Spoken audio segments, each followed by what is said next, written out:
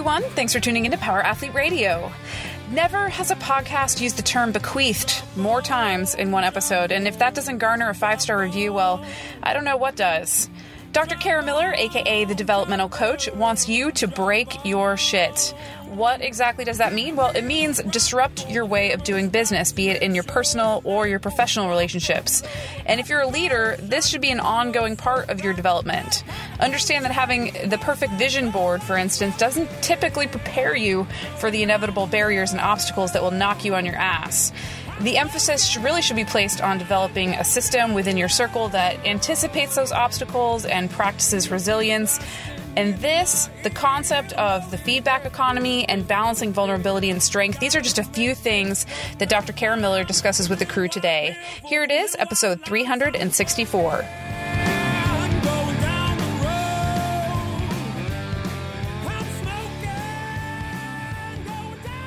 Power Athlete Nation. It's that time again. If you are a brand new listener, have I got a surprise for you. This is Luke. Tex, hello. Special guest John Wellborn. So Tex hello means my name is Tex. Special guest John Wellborn means I'm John Wellborn. El Nino means the Nino. The Nino. We have a authentic, 100% undoctored, uncensored review of Power Athlete Radio to open up this show. This could be your review. Head to iTunes, leave us a review, and this could be you. Tex, are you ready? I'm going to hand this one off to John. This is from Z-Ball. Great nickname. Right. Tex, I'm not a big count guy. I don't know how I can really count to numbers, but how many stars is that? 5. 5 star. Fifth. 1, 2, 3, 4, 5, fifth. All right. So this one is from Z-Ball and is titled, Why Aren't You Listening? With a question mark. Ironic, because they are if they're hearing this. I've been listening to this podcast since 2015 and have now finally decided to write a review.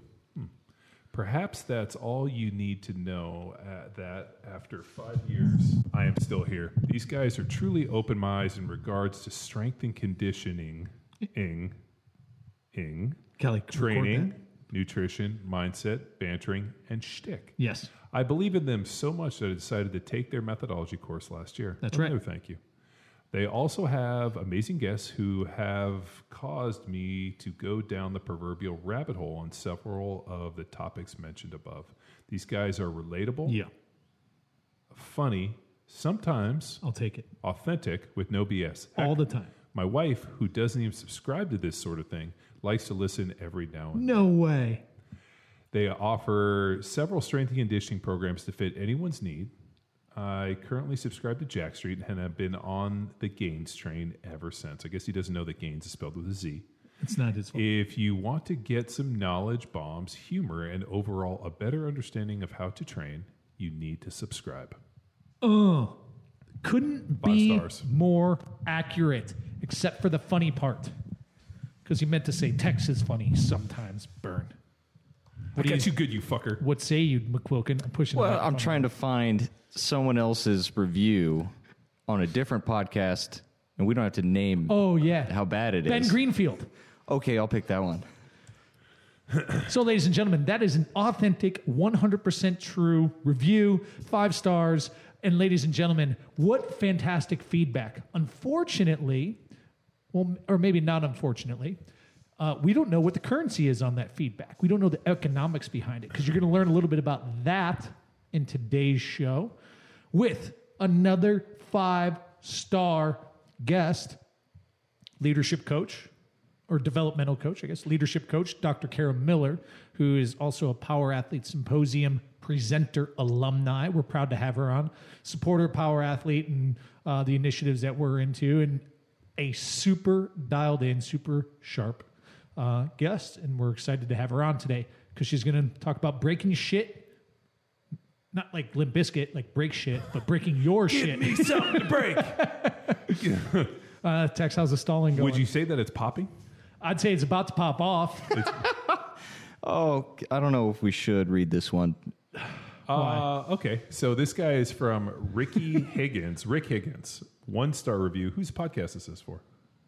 Ben Greenfield. Oh, it's okay. So Ben Greenfield. I've never listened to this show. Are we just doing a compare and contrast? So Yeah, just So this a guy- random grab of one review versus another.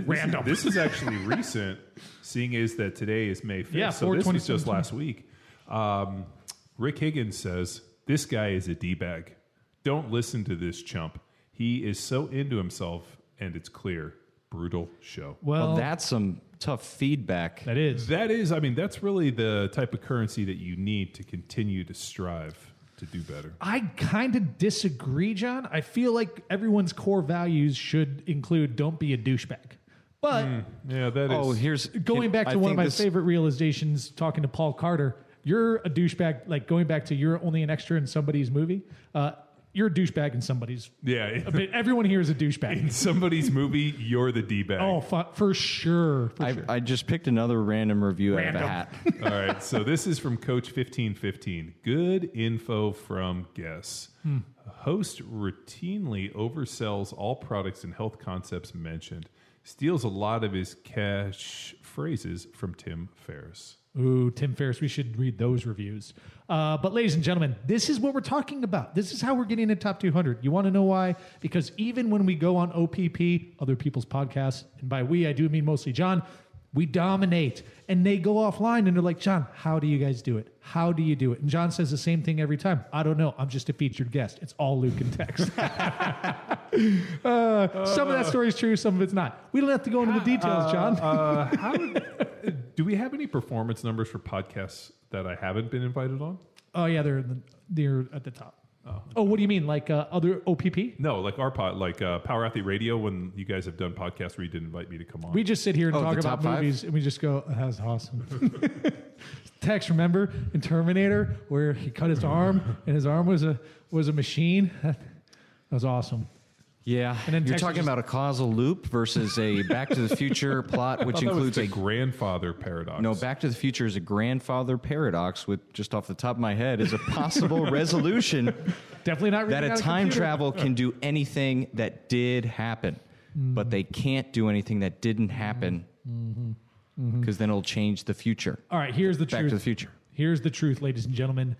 We have 2 hours and 30 minutes of non-stop ins and outs of rabbit holes. Kara does a great job of keeping us on task, but we take it all over the place. And man, for anyone looking to level up their role as a spouse, as a parent, as a boss, as an employee, it all is kind of steeped in one common thread, and that's what we're going to get into today with Kara. And I think she does like an amazing job of just kind of telling it how it is, letting you know why some of the peripheral stuff doesn't always work for people, and where it all kind of really starts is numero uno, which is you. So let's dig into that, and let's teach you how to break your shit. Ready? Go. Oh yeah, it was me and you. It was just me and you on that one, And she and nothing's changed. analyzed. Nothing matters. Yeah, And Kara. you still need partner coaching. What is the deal? Well, what's We're weird coaching is each other. they're actually in some form of like couples counseling, which is more appropriate. That Yeah. you have kind of the gilded woman who's been beat down and on the verge of coming. At least in with I'm an trying, John. AK-47. Well, you're the oppressor in this thing. I am not. Tex, if you look at me again. Look at me. We're already in archetypes here. That's a trick. Kara, have you seen 21 Jump Street, the remake, the movie with Channing No, Tatum? why?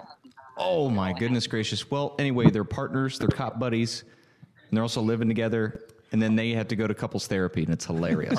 Are you saying that you and Luke are in couples therapy? That you guys are really just undercover SWAT or narcs? I wish Maybe. you would. That would be such a cool story. Could you uncover something more interesting? That would be cool. I Oh, honestly, this long con that is Power Athlete? Luke would go in there Yes! and be like pouring his soul out tears. Tex would be just in the corner with a lampshade on his head trying to pretend he's part of the wall.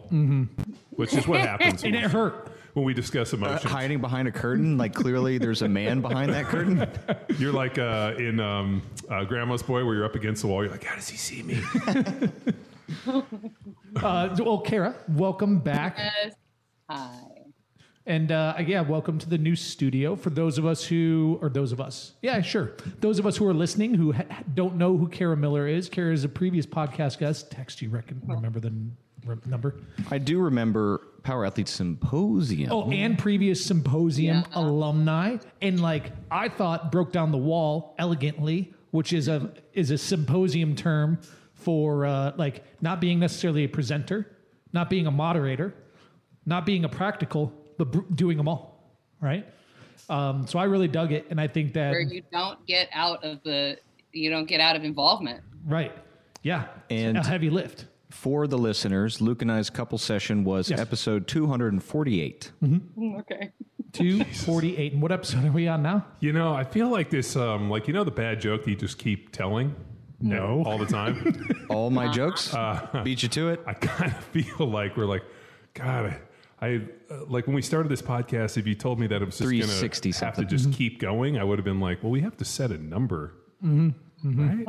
Or don't you just like restart and be like, hey, this is episode 1. I don't know, man. Like I'm trying to.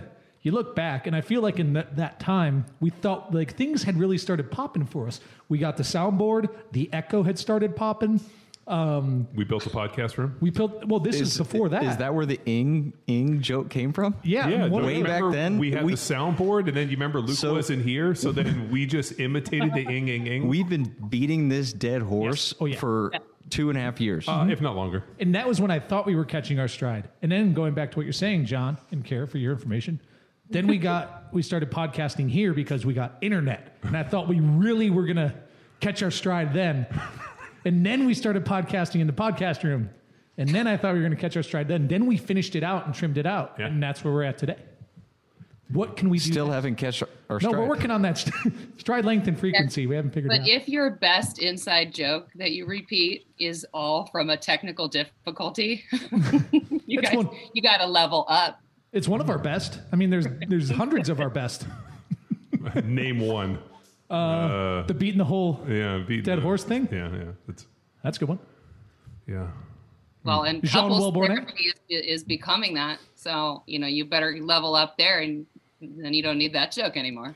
Well, I always think the funny thing about like couples therapy is people go there looking for a third party to effectively point the finger at like who's right and Yeah. wrong. Like people go and they're like they both and then they sit there and they wait for the third person that's there to be like, yeah, no, you're an asshole. Like, what's which that is term, fine because affirmation? between you guys, I can be that for you. Well, yeah, it's like those people that come to the old CrossFit football seminar saying, hey, look at my program. Tell me I'm right. What is that term for that? But I would say Cognitive bias?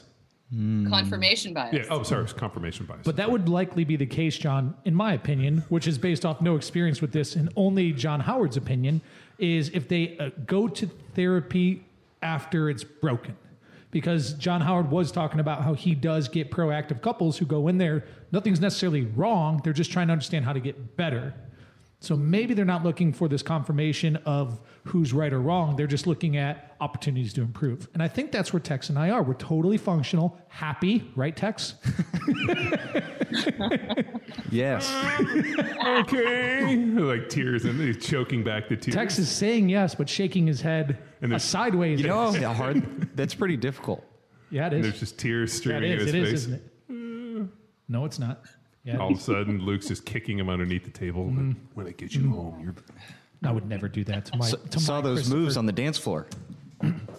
Wedding Crashers when he kicks him underneath the dinner table. Okay. Yeah. Kara, back to you, and thank you for joining. And for our listeners who do want to go back to 248, strongly suggest it. But for maybe the ones who have jumped on, now that we're a top 200 fitness podcast on iTunes, We're top like 50. Congratulations. it's Yes. about consistency, John. Oh, Thank okay. you. We Cheers. have. Here's to cheers. My cup's over here. But John, the ranking system, which I've totally invented, at least, is like if you've been on above a threshold for 8 weeks, you can get that top threshold.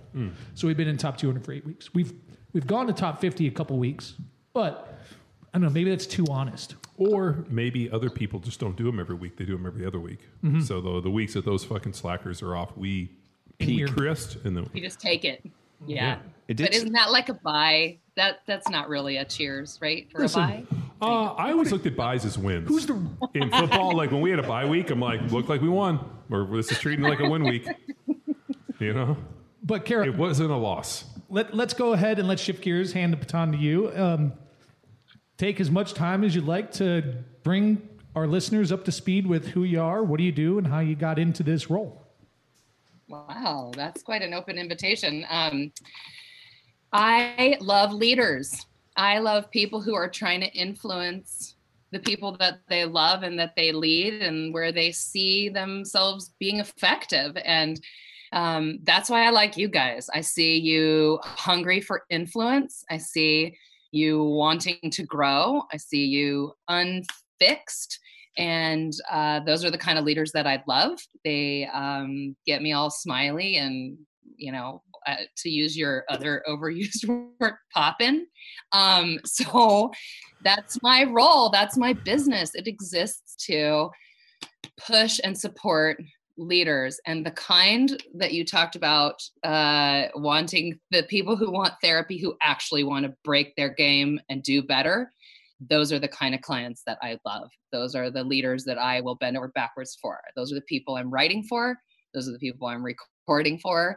And those are the people I am rooting for. So if leaders are my game, coaching is the avenue that society does best with that. And so I'm honored. I have a bunch of people who call me coach and let me push them around to improve and hold a mirror for them to look at, is their influence the one that they want it to be? Is their legacy the one that they want it to be? And if they're suspicious that they're at their limit or they're at their edge and there might be more, they are always right.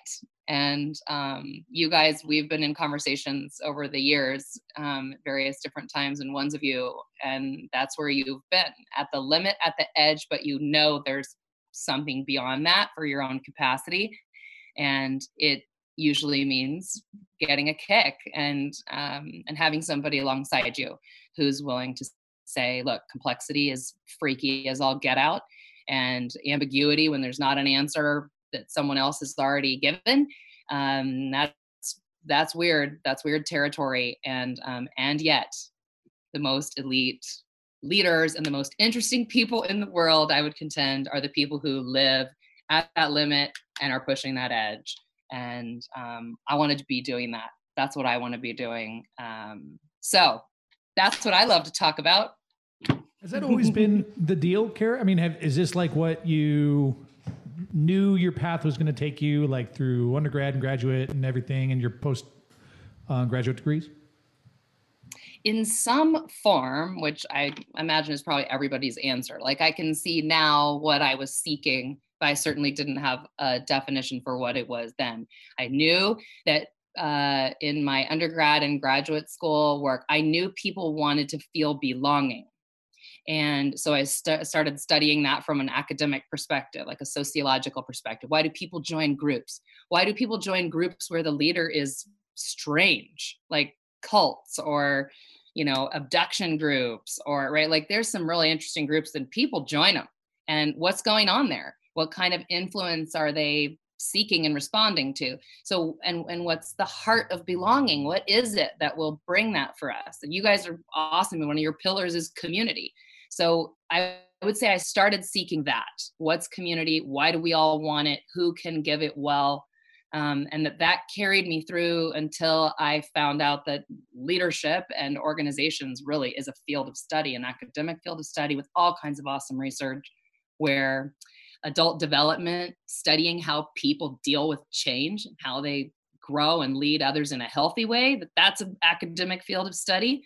So that took me to those degrees and to being a professor. And then real life is just so much more intriguing and fulfilling than case studies. And so now I work with real deal clients, and these are their real lives. So we're talking about belonging, we're talking about influence, we're talking about leadership, and what happens when people organize and try to influence one another.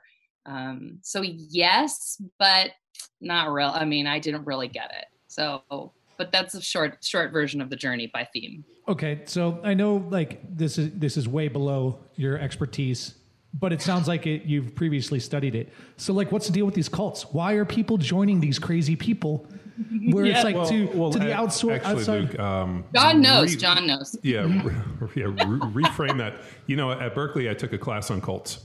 Awesome. Yes. Yeah, so it was super, like, right? yeah, it really blew me away. Yeah. But you can reframe that, like, why do people search and, like, why would they like attach and follow something that had an ideology that was inherently harmful or might not be in their best interest? I think would be a better reframing, because when you look at the cults, they make a lot of promises, but like they never really benefit the follower, which always blew my mind that people would join up to this stuff. So. Yes.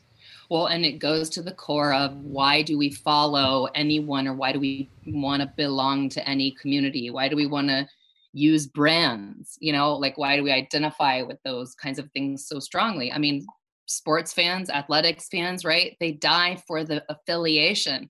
And fans are short for fanatics for a reason, right? So what's the fanaticism? I was surprised to learn in studying these cult groups and interviewing them. I got to be part of a bunch of research studies and Gallup polls where we, tried to figure out what's going on, and surprised to find out that really what people are doing is a social version of a cost benefit analysis, like a psychological version of that. So if a cult offers me social belonging, and I haven't been able to find that somewhere else, then that feels like a huge benefit worthy of a huge cost, which may mean cutting myself off from my family members, or moving on to a commune, or giving all of my money, or shaving my head, or whatever it is. But it's the understanding that the way that that person makes meaning about the cost and the benefit is the core equation. And the same is true for whether, people want to join a gym, or they want to attend a, religious community, or be a political party member. I'm looking at costs and benefits, and I'm weighing those internally in a, meaning equation. And that's sort of where I started to think about, wow, we're really sense-making machines. We are making sense of what we get, what we lose, and how that feels, what that means about our self-concept. And so that's the base answer. It gets very complicated beyond that, but sex, drugs, and rock and roll, and Well, the two things. One is obviously, and we saw this with Charlie Manson when I analyzed his deal. It had to do a lot with drugs. So there, when people take a lot of the hallucinogens and psychedelics, they become very open to suggestion. The other one common thread of most of the people that are in the cults is some form of deep-seated emotional trauma that happens early in life that ends up becoming almost replicated, but made okay by the leaders in the deal. Like if, let's say kids are sexually assaulted or this, or you feel you're ostracized, there's this feeling of like a similar deal, but now I'm included. Mm-hmm. And like when they looked at like not only the psychological kind of, because they went through, and especially the Charlie Manson stuff, like, I mean, he, Sharon Tate and all these, Hollywood people and people of like money in this, I mean, all pulled in, but it was all under suggestion with, LSD and, psilocybin and all this other stuff where Charlie Manson. But some of the other stuff is even more interesting, where people have these traumas and feel that the way that they'll get through it, that the acceptance that people aren't judging them, that now they're part of a safe environment. And even though the cult leaders are these kind of father figure-ish type people, they all of a sudden like exhibit many of the characteristics that were similar to the abuses that these people went through. So that's like normal, healthy people that haven't suffered abuse early in life don't really join cults. Mm-hmm. Mm-hmm. So that, but I guess we could expand the definition of cult. I guess it's important as one of these eccentric leaders who potentially are out. You got like recruiting, I guess, right? To understand the profile. Or was it just coincidental that like, birds of a feather flock together and then you just stumble across this? Or like it depends on like charismatic speakers. Mm-hmm. So, I mean, one of my classes at Berkeley in rhetoric, I think I've told you guys a story on this before. We came in and there was a TV set up and the professor turned it on and it was one of Adolf Hitler's speeches. I don't speak German. There was no subtitles, but we watched this speech. I mean, it was in front of hundreds of thousands of people. Like the reverence, the sweat. I mean, like dudes like freaking out, and like to feel impassioned, and then you know that, hey, this is Adolf Hitler and this is Nazi Germany, and you go through the whole thing in your head, but you can't help but feel like wrapped up, a little in this. Exhilarated. Yeah, like feeling like, conflicted in this, and like seeing the people cheering, and it's that was one of the people, like, they talked about, Heaven's Gate and Charlie Manson, but also the Nazis being a cult, because, the occult, their branding, us versus them, this is who we are, this is how we define, all the characteristics were there of those guys. So pretty interesting. Well, and for someone who wants to use that influence or use that charisma or affiliation in a healthy way, right? Let's say we have a healthy leader. We have fewer of them to point to, but we have some of them, right? Like if we want to use what we understand about influence and what we understand about people's deep desire for belonging, then we can actually do that in a healthy way. And I mean, you guys are doing this really well. Like, what's the best set of learning? What's the best, most influential point of delivery, so that people do want to improve, so that people do want the positive influence. They want to increase their performance. They want to move in a way that protects the parts of their bodies that end up exposed in older forms of training, right? So, your ability to use some of those things that you learned, like in the Berkeley class, or what about influence and affiliation, even about fanaticism. It's like, can we get people fanatical about the right things, about, eating your weaknesses for lunch, dinner, and dessert? And, like, can we teach people how to break their own assumptions and get themselves out of fixed places? And, I think that's really an exciting application of learning how gnarly it is when people misuse it. We can learn how healthy it can be and how widespread it can be. I mean, it can take a podcast into the top 200. I mean, boom. What who are some examples of benevolent leaders like in this space? I mean, I'm sure we can point to all the, all the bad ones, but I always think, like, who's a benevolent leader that you could look to and say, this is somebody that influences people in a positive way? So my favorite one right now that I'm like jamming on, and I want to buy the t-shirt and I want to visit like the headquarters and everything, it's Adam Mullally of Ford Motor Company and formerly of Boeing. I just read the book about his entire journey and turnaround. It's called American Icon. It's by Bruce, I forget his last name. I just finished it on Audible. There are a few books every year that really change the way I feel about my work and the way that I approach my work, that will really revise things for me. And that one has done it. Adam Mullally, very interesting, benevolent, if we want to use that word, leader who knows about influence, knows about healthy organizations.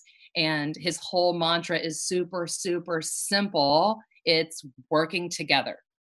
So his definition of working together comes down to something that you guys and I share a love for, which is accountability and responsibility at every point. At every point, everyone's ready to jump, to take responsibility, to take accountability. He brought that into the Boeing family. He worked on every Boeing aircraft that they ever built. He was on the design team for every single one. Then they bring him to Ford in this super interesting John Grisham kind of style story. And he recruits Chris Farley's brother to come and be the marketing guy. And they sit down at this table and say, cut out all middle manager, communicator, messenger people, the whole world of Ford. We're all going to sit down and answer for whatever it is we want to take responsibility for. Let's do it. We're going to do it every day until we're good at it. Then we're going to do it every week till we're even better at it. 2008 hits, massive crisis. All the car manufacturers are all getting bailouts from the government. Ford got to turn it down. Like, we don't need the bailout. Dude, we don't need the bailout. We're going to get ourselves out of this by being people, by taking responsibility, by being accountable to each other. And the coolest part about him is he's like having a good time. He's like an aw shucks kind of guy, which it's now I've watched all of his talks, right? Like I got directly on YouTube. I'm like binging him. He's probably 70 now, I think. Older guy. Yeah, I knew he was older. I can picture his face, but I can't remember. Like I remember when he came forward and was very transparent on like, we're not taking the bailout money.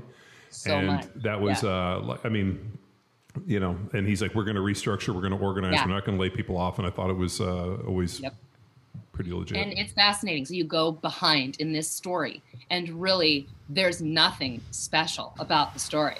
I mean, it's like a family that got itself in order, got its house in order. And it's the things that you guys, you know, and I really try to pound into practices. Like, what are our practices? How do we inquire into our own, you know, defaults and patterns? And how do we get better? We're going to every day come to the table. You got your little table there, right? You're going to come to the table. We're going to break our own shit. And we're going to build a machine that like makes us better and helps us enjoy each other like more and more and more over this life. So that is my number one answer right now. As you can tell, I got all enthusiastic. I'm like a Adam Mullally like fan right now.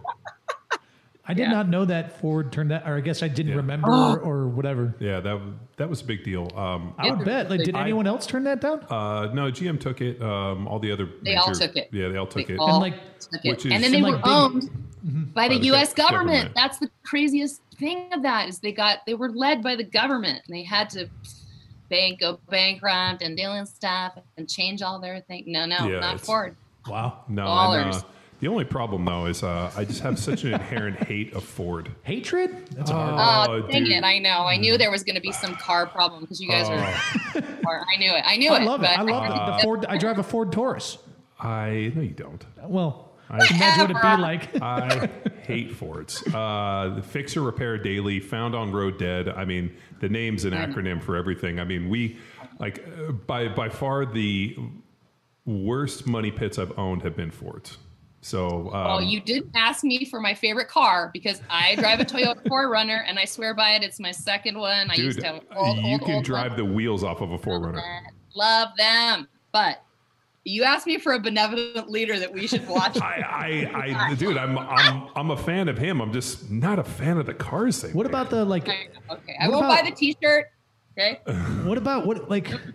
What's Ford's go-to model now? I know they redid the Mustang. The F-150, America's most affordable pickup truck. Yeah, but they did a really cool deal where they. I actually really appreciate what Ford did with the Raptor. So what they did is they took these Raptors and they built some really killer trucks out of them. They actually sent a stock Raptor and it pre-ran Baja. So I thought that was always really neat. And I've always really enjoyed and liked the Raptors. I just have their legacy is tarnished in the Wilborn house. Well, that 6.0 Power Stroke diesel motor where it still stings how much I had to pay for that. But in fairness, that's a Navistar motor. Yeah, but the fact that they would allow that, well, it almost put Navistar bankrupt. Yeah. But yeah, so, but no, that's an interesting one. What would be some examples? Like I always think absolute power corrupts absolutely. So when you put people in these positions, and even how am I going to say this? Even for myself here at Power Athlete with what we do, I always find that there has to be this balance and between like just telling people what they want to hear and you know basing everything on mysticism and this and like forcing people to be critical thinkers. Like, which is what I really strive. Like, I want people to be educated in such a way that they don't need us, or more importantly, they have the critical skills to analyze and go forward and do themselves. It's just so much easier to be like, just trust me, just follow me. And so I always think, like Rob Wolf and I have talked about this at great length. He's like, he's like, can you imagine if we just spun a vegan diet? He's like, even though we knew it was bullshit, or we, you know, instead of like, you know, lifting weights and the training stuff that we do that knows works, we just spun what the market wanted, which would be a vegan diet of boosted balls. He's like, we would be orders of magnitude ahead in terms of money by just giving people what they wanted, not necessarily what they needed. And I was like, yeah, but then we'd be unoriginal and we'd be liars. And you wouldn't sleep. Yeah. And the other one always goes back to, and these guys have heard me say it, Charlie Chaplin? where it's like, I don't want to belong to any club that'll have me. I forget. Yeah, we just came. Yeah, so the so cigar guy. Yeah, with eyebrows. Groucho Marx. Yeah, Groucho, sorry. yeah. Groucho Marx. I don't want to belong to any club that'll have me. It's kind of been like my mantra for years. Where like if somebody like wants us to, I'm like I don't know, like this might require Albert Einstein, avoid anything that requires new clothes, you know, kind of deal. Where but.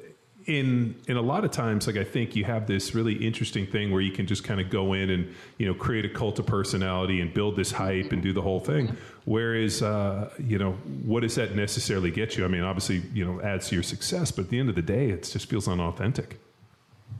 Well, and so I think the question that started with was, how do you avoid the temptation to do that? Because it is easier, it's sort of more efficient, you get a quicker feedback loop and stuff. So, my answers to that, and I think part of the reason why I volunteered Adam as an example of this is because he was doing these things early and fast, at Boeing and at Ford. But this is the leaders that I see, or when I meet them, this is where I encourage them to go to.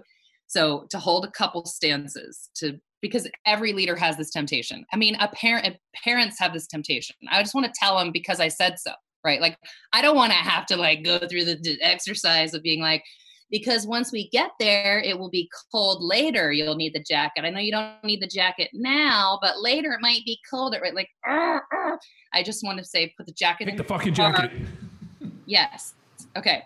So here are the stances that I would suggest. So it's remaining a learner. So constantly be learning about your own organization, about your own influence, your own impact, your own decision making, and be willing to constantly break that shit. This is the way I've always done things. Strike it from your vocabulary, from your mental model, whatever. Great leaders do this fast, often, all of it. Second one, distribute your power quickly. So the system, the organization, no matter what you do to distribute it, is going to want to pile it or consolidate it back to you. So they're going to want you to take responsibility for the decisions and the direction. They're going to want you to set the direction and lead the way forward.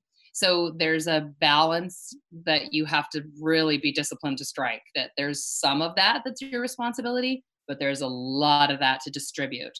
And then the third thing I'm really, really pumping on right now, both in my own personal leadership of my own firm and for my clients, is invite people to take responsibility where they want to and can, rather than feeling like you're benevolently giving them responsibility. It's like a subtle thing, but it's a power deal. It's if you allow people to take responsibility, they're exercising their own sense of power, and you're not bequeathing your power to them. And it's a big difference. I mean, I can review my own leadership journey, the people who have led me well and the shitty leaders. This is the difference. The difference between whether they let me take responsibility or whether they like conferred it to me. The fact that you use the word bequeath, I absolutely love. One of my favorite words that my brothers and I have used for years is be like, "Oh, let me bequeath this to you."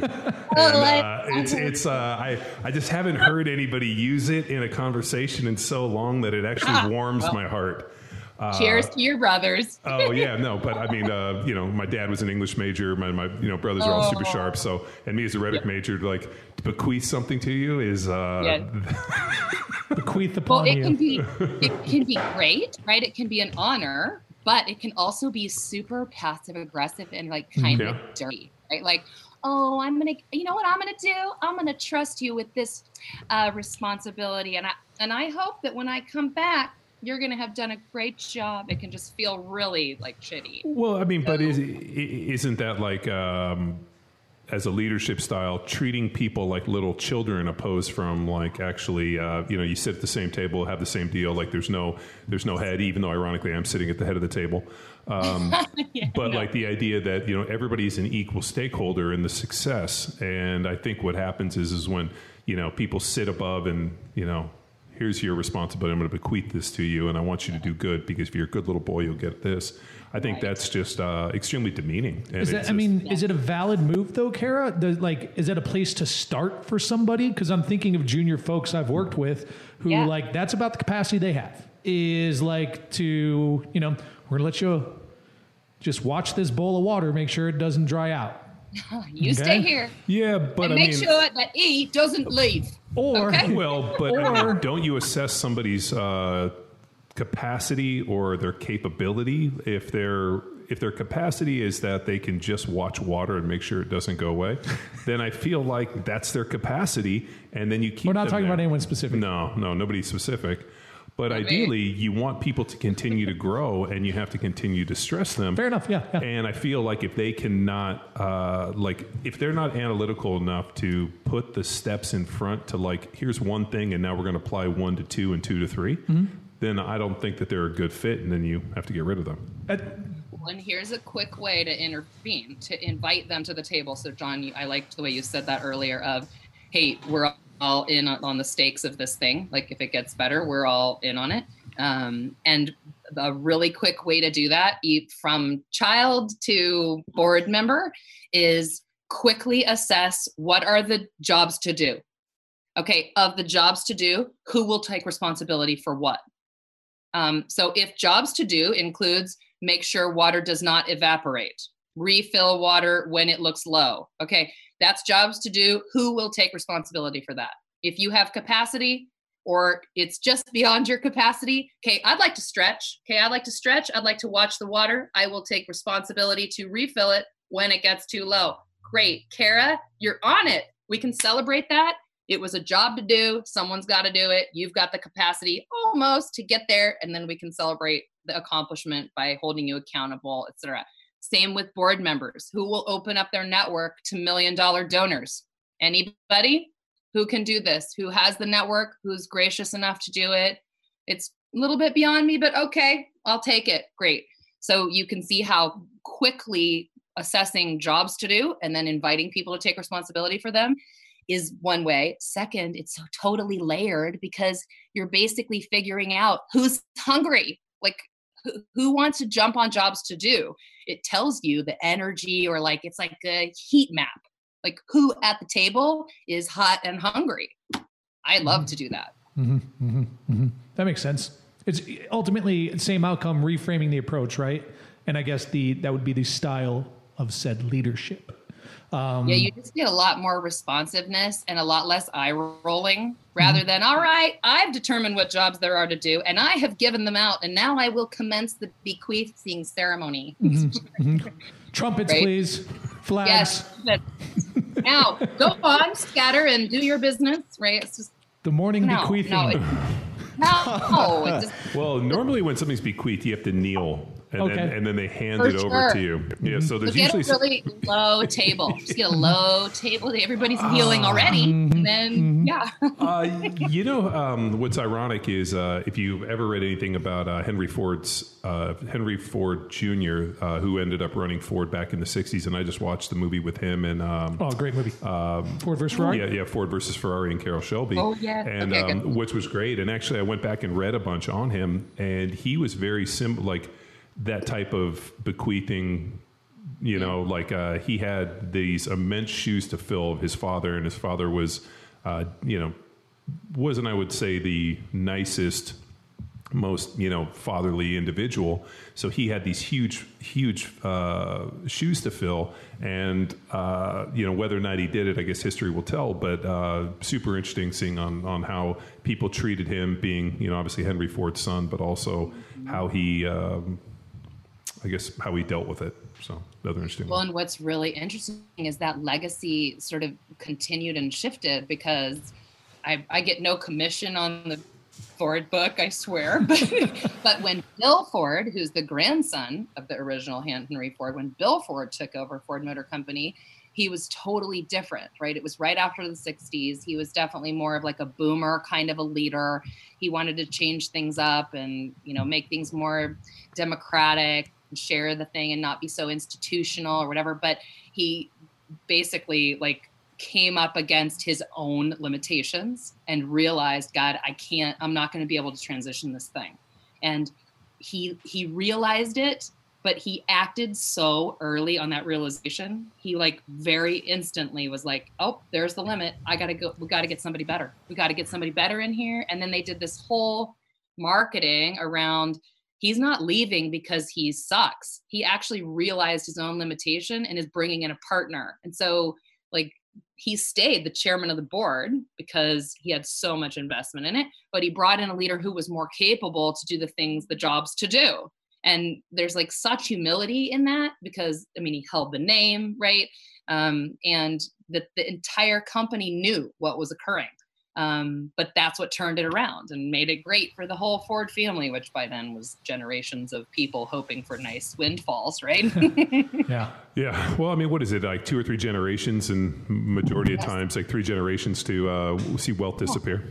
Yes, and it's usually because they won't distribute. They won't break the mold or move or shift or invite others in to reimagine what's possible with what they have. And I think that's sort of a complex version of jobs to do, right? Like, what do we have to manage? What's ours to really build a legacy from? Let's do it differently as we need to. And leaders, especially founders, are very reticent to do this. Mm-hmm. So on that, I want to go back to your 3 approaches and pieces to advice, Kara, on always be learning, right? If someone hasn't, if someone's going to jump into there, is there like, sometimes you don't even know what to look for, what you're trying to learn, right? You're just like, all right, capacity, skirting the boundaries. All right, I'll sit down. I'll try to learn more. I don't know. There's so many resources. It becomes static. Are there starting points? Are there expectations on what you can learn or what you should be looking for about your organization or your team or your family, right? And I guess I'm assuming, and correct me if I'm wrong, like all of this kind of applies to like family leadership as well. So I see John is raising his hand, but you don't have to. Oh, no, I'm probably just stretching or, trying not to punch you. Preach. Oh, yeah. Preach, Kara. Bequeath your thoughts. I think we might have to go through a definition of bequeath. So, Callie, I know. I'll bequeath you if you just simmer down over there. Don't even bequeath across across the face. Be careful how you use that word. Okay, next. Okay, so the stance of learner, I think, is always be a learner is what I would say. So always be learning is yes, but always be a learner. And if people perceive that you are in that role, they'll respond really well to you. So it doesn't mean putting away your power. It doesn't mean putting away your authority. It doesn't mean laying down your role or apologizing for it. There's a leader. There's someone in the role, and we have them there for a reason because their skills and passion are best suited to the jobs to do in that role. So I want to say that as a caveat, but always be a learner definitely has some ways of approaching it. So always be a learner about yourself and your patterns. So what are your usual defaults? What are your usual little trigger points? What are your usual, bang up strengths? And when do you come in hot and strong? When do you withdraw and get small and contracted, right? Be a learner about your own impact and your own reactions. Second, always be a learner about the people right around you. Always be ready for their patterns to be changing, for you to be willing to be surprised about how they might be growing and changing. And that starts, yes, with your spouse partner, but then your business partners, then your team, like the people right around you, and your children. They're more and more capable every day. People, lovers, children, team members, everyone, be ready for you to have to learn about how they're changing. And then the other big one I would say is be a learner inside your organization or your machine. And that is, who are we for right now? Who do we need to be for what's coming next? be learning from your customers, be learning from your competitors, right? That's like a really interesting thing right now. I just read a couple things about, people reaching out to competitors and starting to really learn, because it's better for the whole industry when competitors are teaching and giving each other a little grist for the mill. And back to those car dealerships. I mean, GM and Chrysler and Ford, they were meeting together to figure out how to deal with the unions. They were direct competitors, right? They were reaching out to Toyota, they were reaching out to Mazda. They were they were figuring out what are we doing in the industry? How do we help each other? So it's be a learner there. Don't get insular, right? We know this about physical performance too. If you get insular and you get contracted, and like we're all doing around the fucking computers right now, like you just get hardened and you're no good. You're not flexible. You're not resilient against injury, right? Like, so you can use that metaphor to like get yourself open up, always be learning, torque it a different way, give yourself a little different resistance or angle. I mean, you guys are great at this stuff around physical performance and mindset. It's very similar for leadership, being a learner. Thanks. Yeah, nailed it. Will that preach? Yeah, and then that's great. And then going back into why is it the whole time that Kara is speaking, as she's speaking, all I'm doing is comparing and analyzing her words to my own life, and I'm thinking, where are these shortfalls? So like I like it's funny, every time I've heard you speak and at the symposium, whatever, I'm always like constantly listening to these words and analyzing them against myself. Well, I wouldn't call it shortfalls either. Because I do similar. I'm thinking opportunities, right? Like I don't think like that. I don't think like that. Oh, okay. Yeah, I don't think like that. I kind of do that. I could do that better, right? Well, this is how you earn respect. This is how you have earned my respect, because that's the condition for calling you a leader. If you're willing to do that. If you hear something that's foreign, or you hear something that's edgy or like challenges you a little bit or something, and is tempted to make it sound like a shortfall, and you just get after it. Like, I want that. Yeah, that might break my shit. So that's what I wanted to get to, is break your shit, right? Like you say, that is like you say that all the time. You make that the next mind. Sure. Well, the fact that she used the word poppin', and you're the only person I've ever met that uses the word popping. I've bequeathed poppin' to her. Oh, you could bequeath popper. Kara, is there a difference between like I guess you could say like a leader and like the person in charge? Like I always think of like a leader is malleable, whereas like the person in charge is very rigid. Like I don't ever want to be the person in charge. Like, in a leadership role, I feel like you're constantly learning and evolving, and you're this malleable thing where it's like, and I'll tell you, we do this quite often where somebody asks me, and I have no problem telling people I don't know, where I'm like, I don't know, but we'll figure it out. Or I didn't invent this. I'm not the expert, but like, we're able to, like, I feel like it's disingenuous. And when I hear people that are leaders be like, well, I'm the expert on this, like, nobody's done this before me. And they put themselves in this position of like, I don't know what the word is. Like there's like no humility. And I'm actually thinking of one person in general. And it always was such a turnoff to me. Like there was, and I, like whether it be the president of the United States or whatever, is there anything wrong with standing up there when somebody asks a question being like, I don't know, but I guarantee I'll reach out to people that know how to do this. But then why do people expect leaders to have all of the answers at all the times? I love this question, because both answers are totally alternative to the other ones you're going to hear. So either I'm totally wrong and we need to break my shit, or we need to actually go have these conversations and push this envelope. Because first off, why do we want leaders to have all the answers? Because we're afraid to take responsibility and be held accountable. And we've been taught that being wrong or failing at something by trying it is like somehow shameful and uncool, and that we're supposed to be polished upon arrival.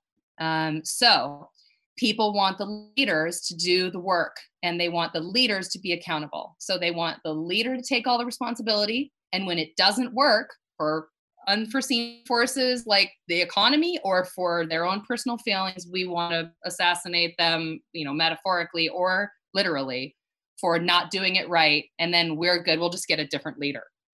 So that is prevalent. It's quite prevalent. And voters think like this, right? People in organizations think like this, consumers think like this. Well, I buy it, but it doesn't matter whether it has an effect on the economy or not, or like the environment or not. Like, no, we're all in this. We're all complicit. Like, so why do people want leaders to have the answer? Because they don't want to risk being accountable or having the consequences aimed at them. So how do you get people to be less lazy or resistant? You earn their respect by not having all the answers and inviting them to answer the questions with you. So you answered your own question to me, which is, you don't want to have all the answers, because then you've got all the accountability, and it's probably not going to work because the founder is the limit or the leader is the limit. And we don't ever want that, right? So really the invitation has to be so strong and so sincere from the person in charge to join you in, what are we going to do? How are we going to answer this? How are we going to get better? How are we going to serve the industry, push the industry, push our customers, and have a lot of fun doing it in a way. I mean, the last part of that is, what's the difference? I think the first question was, what's the difference between a leader and the person in charge? And I would say some sort of relationship, because a leader is willing to attend to the quality of relationship with the people all around them and the people that they serve, and with the economy and with the environment and with their, right? Like, they do a good job of this. The person in the role of being in charge, that if that person's willing to attend to those relational pieces, then I will call them a leader. And if they're willing to distribute the decision-making and responsibility, and, God, it's just more fun to break shit together, right? And to answer for it and learn together. Don't you think? I mean, you guys get in on this. This is your story. I guess, Kara, isn't there boundaries to the acceptability of I don't know, right? I mean, you should know some shit that if you're an SME in it, right? Like, if someone came up to John and they're like, John, why do we squat toes forward? And it's myself and Tex bequeathing to John. And John's like, I don't know, but we're going to figure it out. Like, at some, you should know the answer to that, right? Yeah, but that's something deep within our ideology. Like, for example, when we were years ago, I did this seminar at CrossFit Naperville, and there was a young kid in the audience who asked me a question that had to do with eating carbohydrates before they exercised not being advantageous because of all of the floating insulin. Blood sugar would go up, insulin would be high, and would having excess insulin in the body going into a workout be detriment or have detriment. And because of your ability to protein muscle synthesis, right? Yeah, I think the idea that it blocks it. And I had... It's a really good question. Yeah, so they asked me this, and obviously I knew that they had been to the Whole30 seminar. Where they genetic endurance athlete. Where they listened to most of Rob Wolf and then put a seminar together that was about 10% really Rob Wolf and 90% fucking bullshit. So this young firebrand, just a young go hard, just trying to make it even, just trying to make it work, asked me this question, and I recalled the information, but I couldn't articulate it. I was like, man, I don't know. But I'll come back. Let me go outside. Let me make a phone call or do something, and I'll come back with the information. And I went out and made a quick phone call to one of my Who Wants to Be a Millionaire lifelines, and he berated me for forgetting about non-media glucose uptake. And I was like, oh yeah. So I went back in and I was like, to answer your question, there's this little thing called non-media glucose uptake that as you exercise, your body's blood sugar naturally falls, and it's how you control it for type 1 and type 2 diabetics, and went through the whole thing.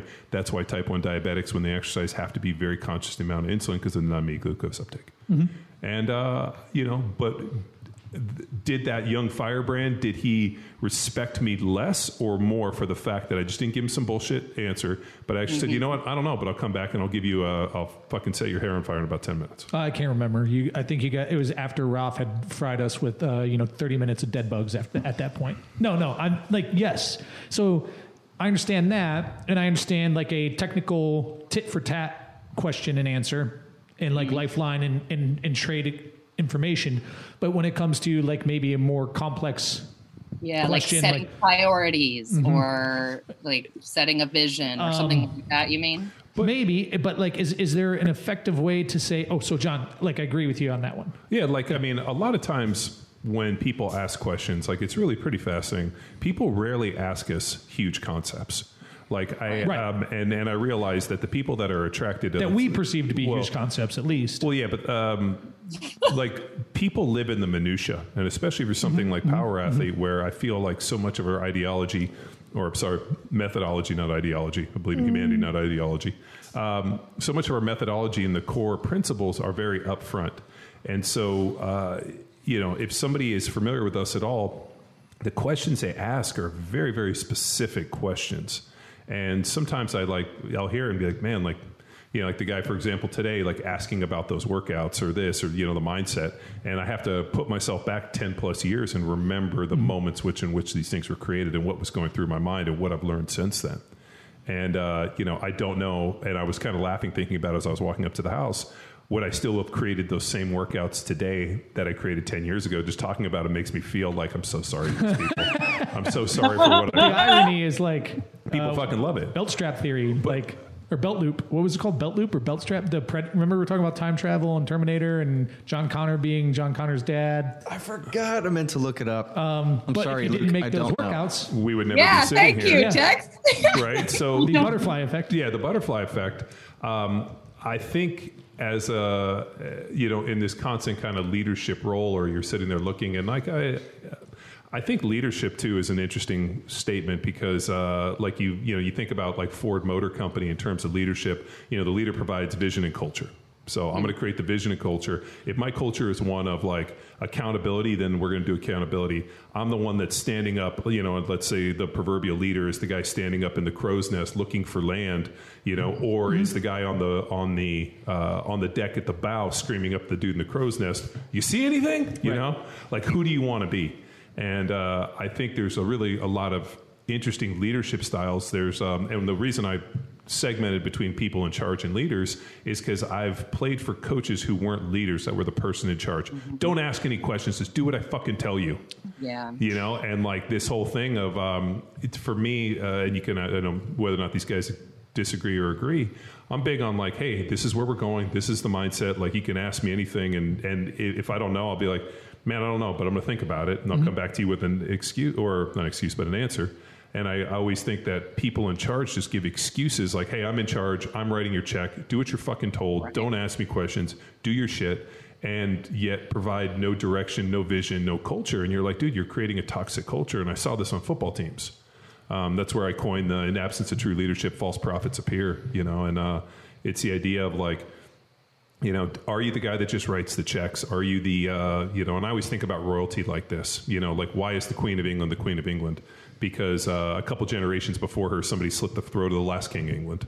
They married into it, and how this whole thing, like they didn't do it, like the royalty hasn't done anything to earn that fucking spot other than just luck. They won the genetic lottery. They just happened to get shot out of a hole that was somebody who was shot out of a hole. Like I love it. And I fucking hate royalty for this idea that somebody is going to deem them royalty because hundreds of years ago, one of their ancestors slit the throat of the last dude. Like, that's all it is. It was people that, now that guy was royal because he had the balls to fucking seize it, stab somebody in the back and kill him, or war and do this. And then all of a sudden his progeny go on, and now they roll around in, with tiaras and this and gold carts. Like, it feels so disingenuous. I'm like, you know what? Every year the royalty should have to prove they're royal in a fucking sword match. Now we're talking, or like clubs or battles or a joust. Like prove your mettle. But even the royalty, they would have their best soldiers joust, right? No, like no. So like, hey, I will gladly fight hand to hand with Prince Charles. Yeah. Any of the royals, I'll fight him to the death, 1-on-1, and then Prince Charles. Called out. Prince Charles, you are Prince Charles. Who's the other one? Harry. Yeah, Harry, and then what's the other kid? William, I think. Well, yeah, William. I will fight all them to the death, and if I win, I get to be the king of England. Tax, serious question. All at once. And then you know what? And then the very next day, as soon as I was king of England and I kicked that old bird off the throne, you know what I would do? I would burn the motherfucker to the ground, and I would give all the money. I would just be like, let's burn this thing. This is fucking antiquated. But How to me, dare you, John? oh, dude, I hope Harry Heppenstall's listening to this. There's no way.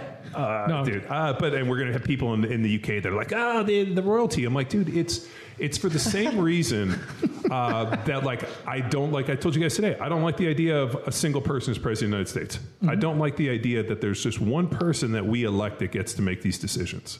I think it should be a group of like extraordinary individuals that come together to lead us in direction, because unfortunately one person doesn't have the answers. And if we want one person to where the buck stops, or it's because of tradition or for whatever reason, if we do want it to be one person, let us elect a one person who will lead by listening to people who know what they're talking about, who will break their own shit, who will say, I don't know, but I will get a better answer, who, like to a limit. But to your point, Luke, that person has to, at the end of the day, that person's got to hold the role, right? They've got to keep their authority. So we're paying them to do a job, which is filter through all of the subject matter expertise, filter through all of the, information and data and inputs, and then give us a way forward, lead us forward. And the best people who do this, we believe that they have done that. We believe that they've integrated everything they don't know, everything that everyone has shared with them or knows better than them. We believe that they're actually a learner and willing to, punch their own bias in the face. Like, if we believe that about them, then we will go the direction that they set, right? So if you guys believe this about John, that this is what he's going to do. He's going to say, I don't know, but I'll get you the right answer. But he's still going to lead you forward, right? He's going to do both of those things. If he's willing to be wrong sometimes, and other times he's willing to say, no, this is the methodology and we're going to move forward, right? If you can trust him for both of those things, you'll respect him and follow him, right? Like, he's fulfilling his end of the leadership contract or whatever. When the president doesn't do that, right, stops listening to people, stops seeking other opinions, starts to sound repetitive, right, like sound familiar, I don't know, like when those Kruger, it's the Dunning-Kruger that gets me. But I've actually come to the conclusion that to be president and to be what is viewed as a leader, like the perception of leader, especially in this internet kind of social media age, I feel like the Dunning-Kruger effect is really the vehicle for it. You have to stand up there and repetitively talk about, I'm the greatest. Nobody knows more about this. I'm the smartest person. I don't know. I disagree with that. I think people, you can disagree, but I think that's what's happening. Well, right? They've held the authority. They haven't put that down, but they've also like very publicly integrated like what they learned or who influenced their, decision or their priorities, right? And those people, presidential history is so interesting, right? You could debate it like all night long, and there's like cool I want to take the master class that's out right now in presidential history, right? Okay, it's fascinating. Oh, is there one on presidential history? Yeah. Yes, oh, there God. is. Who teaches it? Her name is Margaret. I can't remember her last name. But of any president, who would you want to sit and ask like all the questions to? This is something I think about all the time. Like what kind of questions, John? Leadership questions or CIA open it up questions? Yeah, George Bush Sr. would be the guy that I would be like, dude. Because you got Venezuela oil. Yeah, you got Skull and Keys, head of the CIA, Oh, yeah. vice president to Ronald Reagan, president. Plus, he got to know everything that was going through, right? He knew all that seats stuff right behind Astro's home plate. Dude, he to me, so when he passed away, I got super tweaked on like just following like the whole trail and like, he goes here and then he comes to Texas, he gets in the oil business, Venezuela oil, which becomes this huge front, and like the Iran-Contra deal where such cool, like, I just want to know, like, just tell me, just open book, give me everything. I'll pour you a bourbon. That's a good one. And he'd drink it. Oh, so it was a causal loop. So I deep dive, and by deep dive, I'm just half-assed internet research, all the different types of time travel theories and paradoxes. And a causal loop is the plot of Terminator, in which the future cannot happen unless The events of the past. Yeah. The person goes back in time. The past can't happen unless a future event occurs in which that they're going back causing to try to the stop. past. Back there's to a bunch the of others. future. Yeah, Back to the Future. Well, that's a different paradox. Because No, then that would be the same paradox, wouldn't it? Because you're going back. but then the past happened. Like his parents fell in love, and Marty McFly was made. But then they went back to the That's past. when he was. But don't you remember? Because he was turning invisible when he was But up there if playing Marty trying to be good, McFly if his parents never got married, he would disappear. right? No. But if they never got married in like the original life timeline that he was living, but then he went back and effed it up, so then he had to cause other things to get the timeline in line, which ended up changing for the better for the McFlys. Yeah, because he knocked Biff But out. it's and he got different that than black the truck. different The theory. Galactic calendar, Now or we're which talking. calendar was Yeah, this different on theory that? than Terminator because. Are Yeah, you really John Connor comfortable by this? says 'Cause No, I he's really thinking hard. I don't think you've ever seen these movies. He's breaking his shit right now. No, you're steaming. You're steaming, baby. You're on red I just don't line. think you've ever seen. the CPU is overheating over here. Your neural net Well, processor. if you didn't wear a heavy, thick polyester shirt that was made in Australia, We had a themed podcast this morning. Has begun. well, no, I ordered these from New Zealand. They were the blanks for the All Blacks, and they cost me a fortune. And Tex is still rocking it Yeah, like 50 10 years later. Yeah, 10 years ago. Yeah, well, in our morning, Kara, we have a morning podcast, Okay. and it was just remembering a few awesome workouts from this old so school you're being program. nostalgic by wearing Yes. this shirt. Oh, I get it now. That's right. Sweet. That is sweet. Thoughtful, that McQuilkin. I'll tell Yeah. you. Well, your first question, Luke, about like if we could go back or if we were starting this right now, right? Like, would we, like, it tagged on to John's question, like 10 years ago, I wrote that workout, what would I do differently now? Whatever. Like, you guys should answer that question live. Like, if you were to start it all again, what would it look like? Like, what would you do? What would be the priorities? What would be the push? We did have a similar question to this, Kara, on this morning podcast we've been doing during this lockdown, because we just want to keep pushing content out that was not COVID related and stuff. Just give people hopefully a reprieve from everything, right? And I think we did. I got a lot of good Bequeath feedback. them with an outlet. Bequeath all day. Yes, thank you. How benevolent of you. Thank you. Anyways, long story short, they asked the question: 3 things you'd change. Yeah. Like 3 pieces of advice the young version of you would actually listen to. I thought that was pretty interesting because, and I was hesitant to go to very technical pieces because of, I guess, maybe the fear of the butterfly effect, and what track does that change? And I'm pretty happy with where we're at and the big inflection points in my life. So I'd be hesitant to do anything that would significantly alter that. You know what I mean? So that was really hard exercise for me because I was careful with what advice. That is the grandfather paradox, Luke. Oh, thank you. Ooh, look who's schooling up. I know.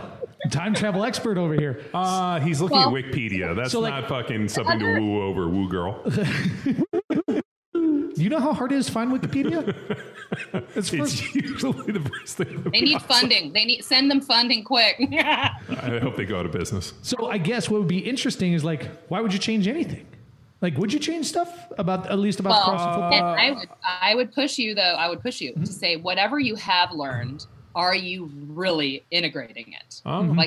You may have learned something, but we could check ourselves on if we have big learnings, if we have big things, insights, whatever, are we honestly living them? Have we really integrated them well, as if we're starting with that knowledge? I think you should. I think it'd be really interesting if, as you went through life. Do you remember that movie Memento, where the dude every night he went to bed and Christopher Nolan and he forgot and he started tattooing everything's on his body. So you remember. I feel our major mistakes should be tattooed on They our body. are for some of us. Yeah, that's As a you my tribal armband here. And you're and your Avicii tattoo. Well, I don't know if that was a mistake. No, that's a feather in the cap, my man. But I constantly you guys have heard me I've made some what I consider some really poorly tactical errors in my life, and I constantly play them like a Rolodex when I'm put in a similar situation. I'll be like, I know how that one goes. I know that plate's hot. I'm not going to fucking grab it again.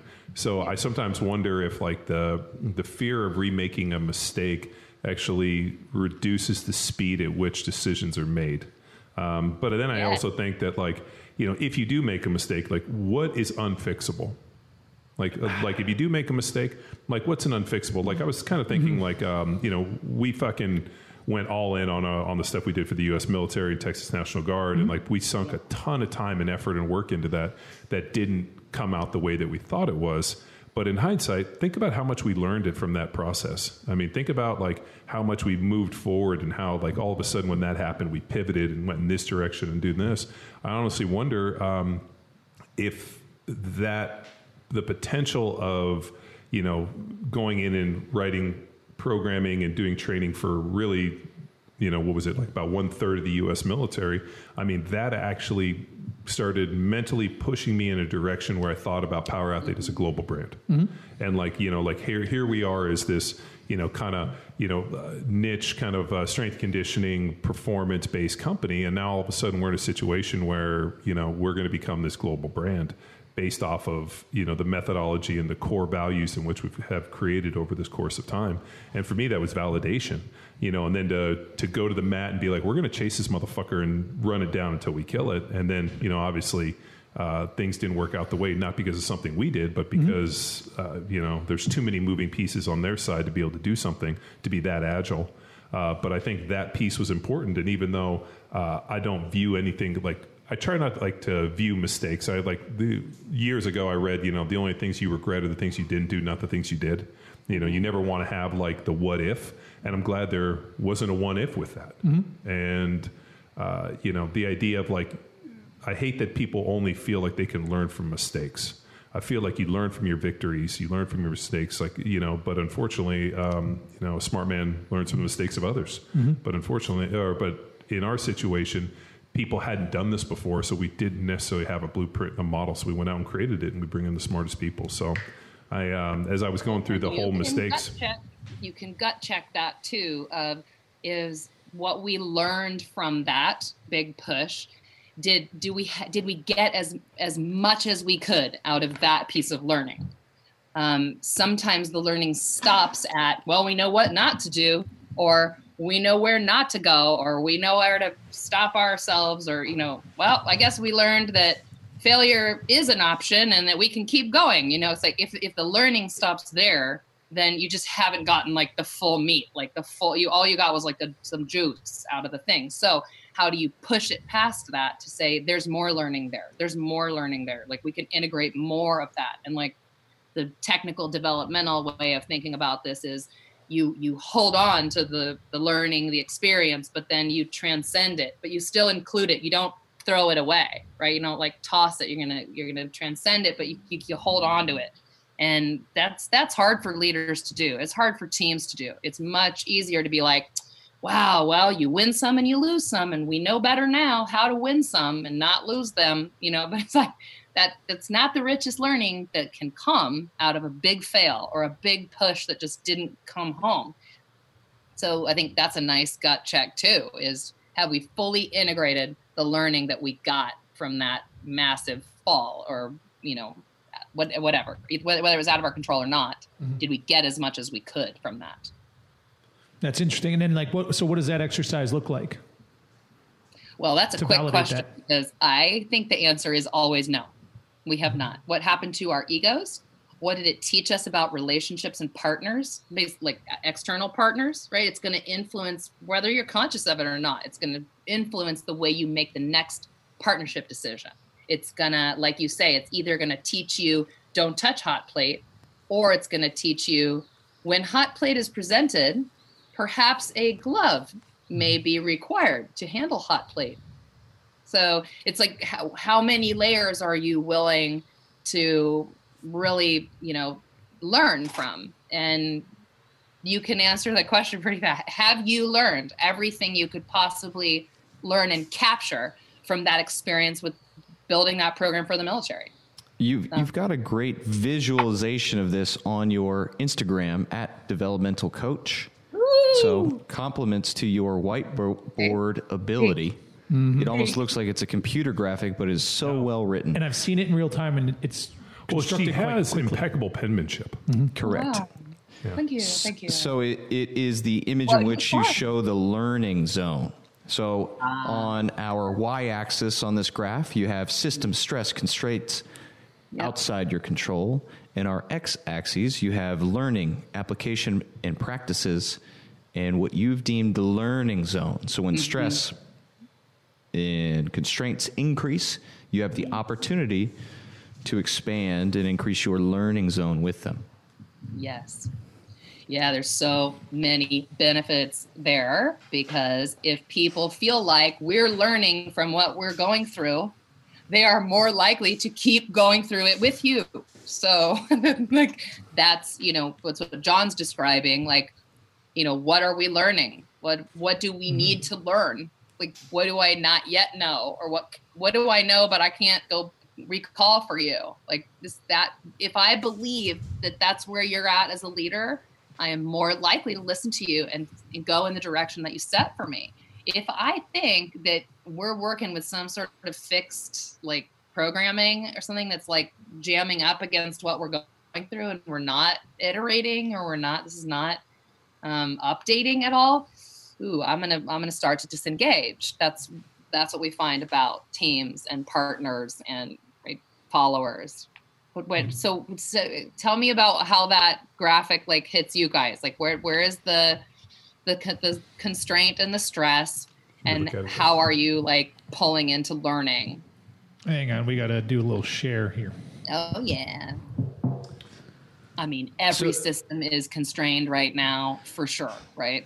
So a fast thinking while they're checking out the graph, from my perspective, we have a visualization of the application of this program. So we have a brief understanding of the population in which our tool will be applied to. And then we have in our mind, this is how we're going to pitch, explain, and introduce to leadership. But then leadership applies a fixed mindset or gives us a hard no, or this won't work. So then we enter in this learning zone. Okay, we understand the population, we understand the problem, we understand strength and conditioning, training, movement.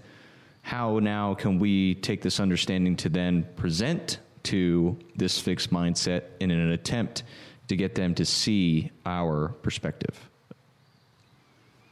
Learning zone. Yes, and what's distinctive about your ability to do that? Mm-hmm. Like the three of you, what are the distinctives about you guys that make you killers at this? Mustaches. For one. Yeah. I guess the experience in publishing the technical components of the system, understanding what the constraints are. Like, I guess we've done it. We have a breadth of experience doing it. Mm-hmm.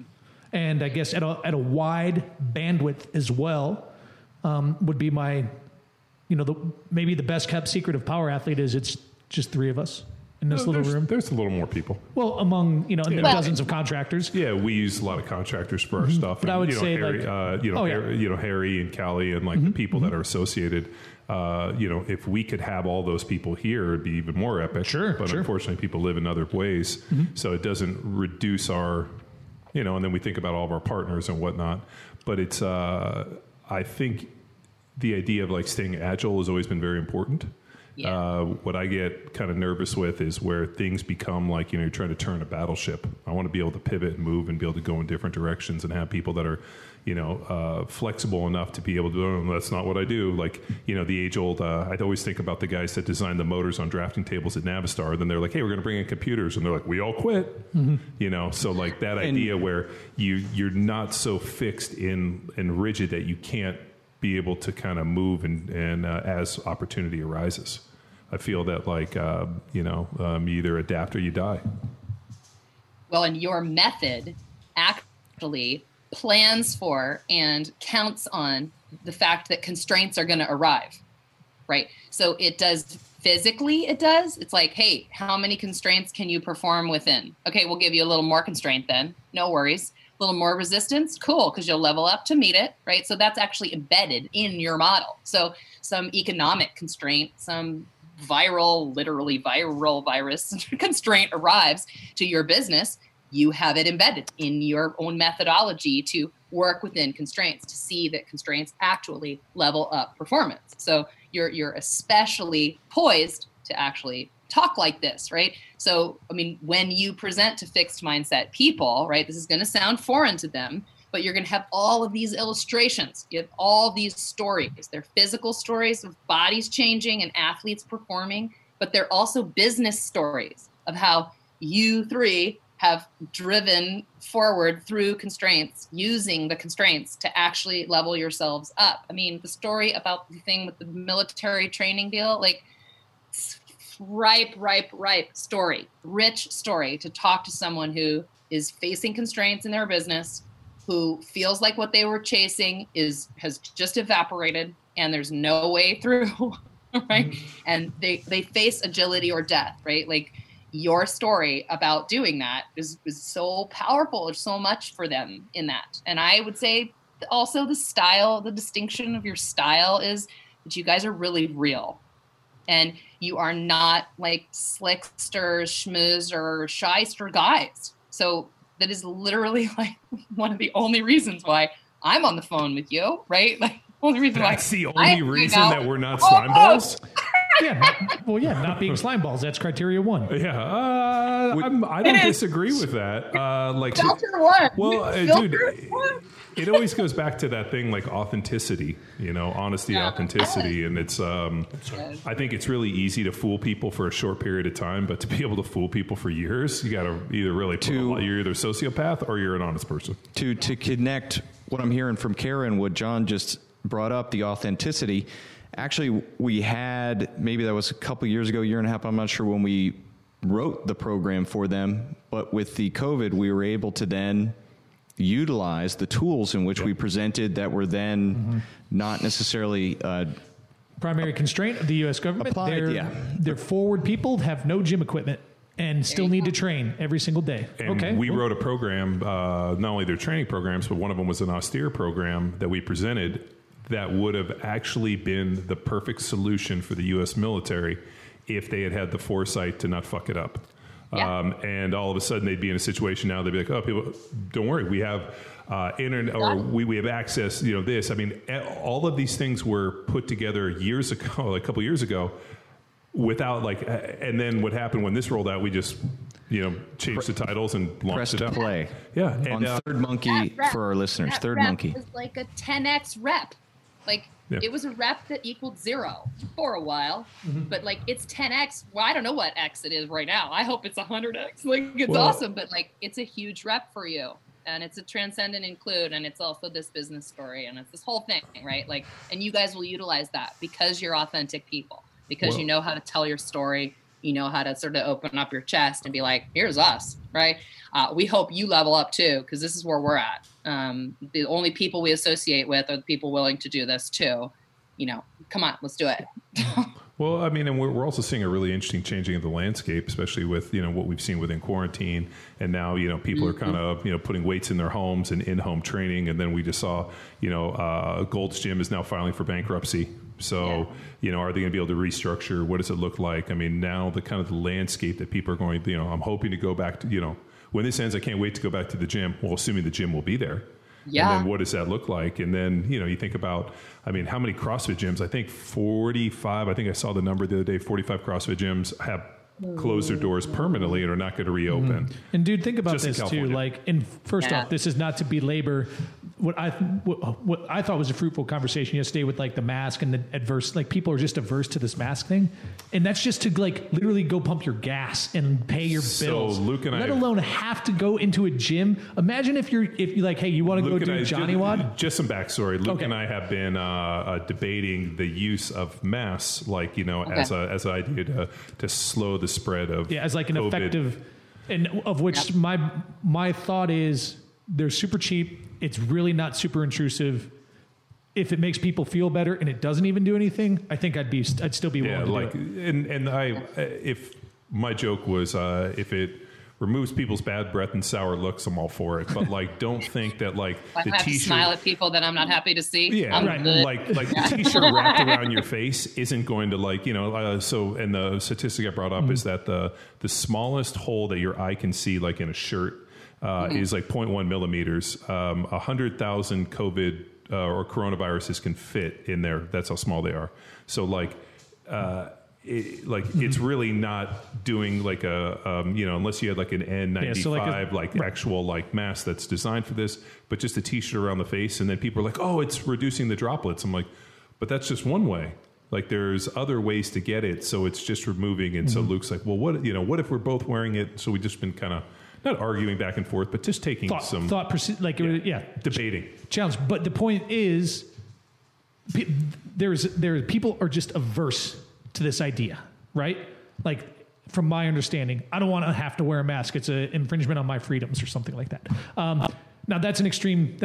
I understand that's not the total perception of this, but that's an extreme. But it is kind of like I look dumb. It's kind of inconvenient, blah, blah, blah. But imagine if the only way you could exercise is with rubber gloves and a mask. Like, people aren't going to go to the fucking gym to wear rubber. Sorry, dude. F-bomb gym. I went to Home Depot. Like, so they're going to be like, would I rather, and it's really not that hard of an ask. I get it, but people just don't want to do it. Would I rather do that, or would I rather just spend $2,000 to build my own gym in my own garage and train at my convenience in my facility without having to deal with donkeys? I mean, so I went to Home Depot, and they are not requiring people to wear masks, but they are requesting people. So as I go in, I have the bandana tied around my face, and I come in there, and I was like, give me the money, just joking around, which they didn't think was funny.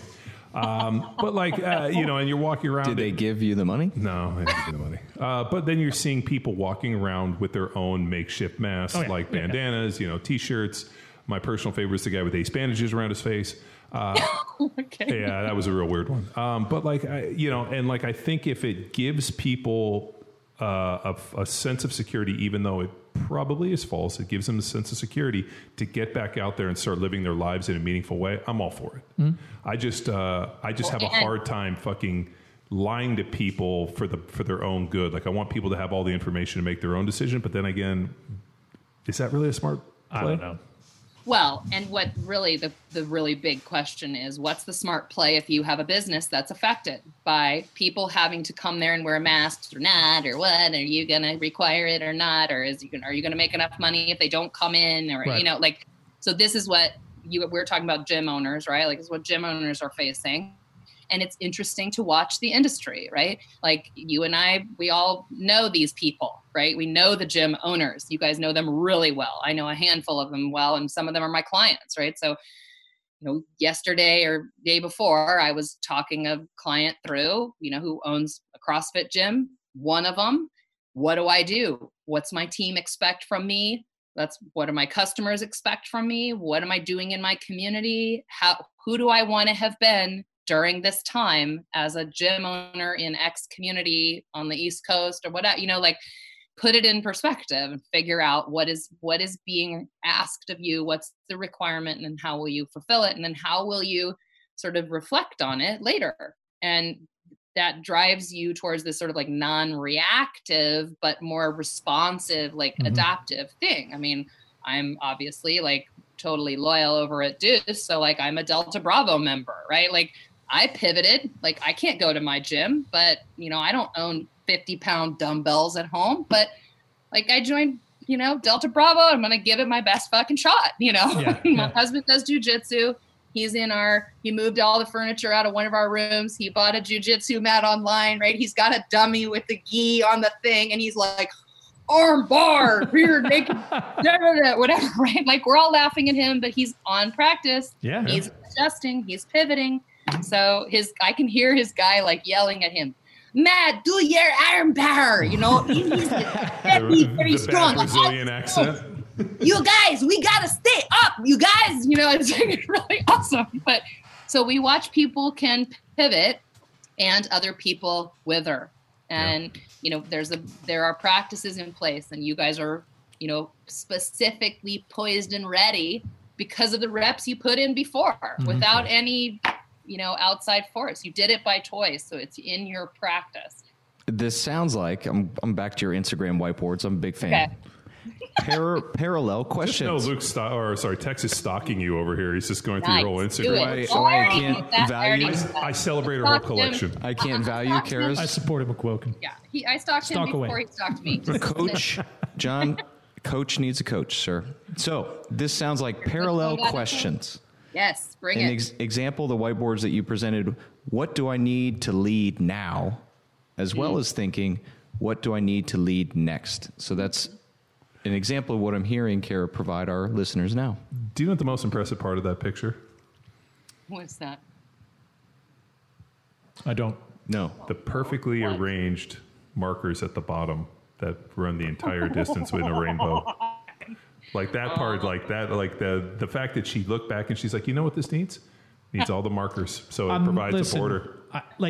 Your vision of perfection may be different from mine, but it's not really spectrum sequenced. So that was my big put. That's why I didn't like the picture, because it should be red, orange, yellow, green, blue, indigo, violet.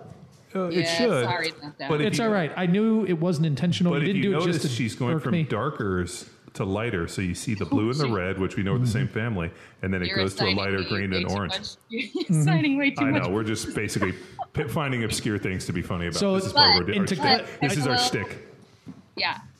To clarify, too, I want to make a point. I was talking specifically, because as you start talking Deuce and CrossFit gyms, that's, to me, is different. So I'm talking specifically like the Gold's environment, Yeah. the big box gyms, because tying this back to opening up, the things that these micro gyms do provide to many of their clients, not all, so they're going to see some loss, is what we said, the deep desire for belonging. And it's the community component of being a member of those gyms, which is why our gym owners, the overwhelming common theme when we were providing content, Kara, whether it was yours or Train Heroics or our own, is be valuable. Know what your people value, and it's community. Go out and just care. If you just care, that should put you in a pretty good place on the other end of this. Will it solve everything? No, you're going to need more technical advice, but that should be the foundation of it, right? So I do want to say that to any the gym owners out there. I'm not painting doom and gloom for you. This is a prime opportunity for the micro gym owner, especially one who can pivot and straddle what Deuce has also done here is this semi-remote, semi-in-person new business model that I think is going to crush it. If these micro gyms can pivot to a less frequent in-person group style training, have a trainer base that can go do remote small group on-premise training at people's new home gyms, and provide them with at-home training should they not be able to book with a remote coach or get their time slot in the gym because we have limited capacity. You provide the online training, and you bundle that, and you just solve all of it, and you do really, really good at it. I think you're gonna be in a really great spot, and that is where I think the next phase of this micro gym is going. I think that's where a lot of the folks, at least in the power athlete paradigm, are ready to pivot to. So well, and you're talking about adding those initial things we were talking about that people really want to be fanatical about, which is we're here for each other. We're here to break each other's shit. We're here to be real. We're here to belong to something, and it's each other, right? It's not just a brand. It actually is each other. So it is a relationship that I'm basing this on. And the same is true when Power Athlete promises amazing content at the symposium. Okay, you deliver on that, but you also deliver on an opportunity to build these relationships, to let people be in a place where they can be authentic, accountable, right? Where that is normal to say, I'm trying to break my shit and level up my performance. This is who I am. And you're like that too. Great, let's do it. Right. So if gyms can offer their offering in the new way, and they can hold on to the thing that people really need, which is connection, community, belonging, those kinds of things, then you're right. I think they're going to be successful. But it's intriguing.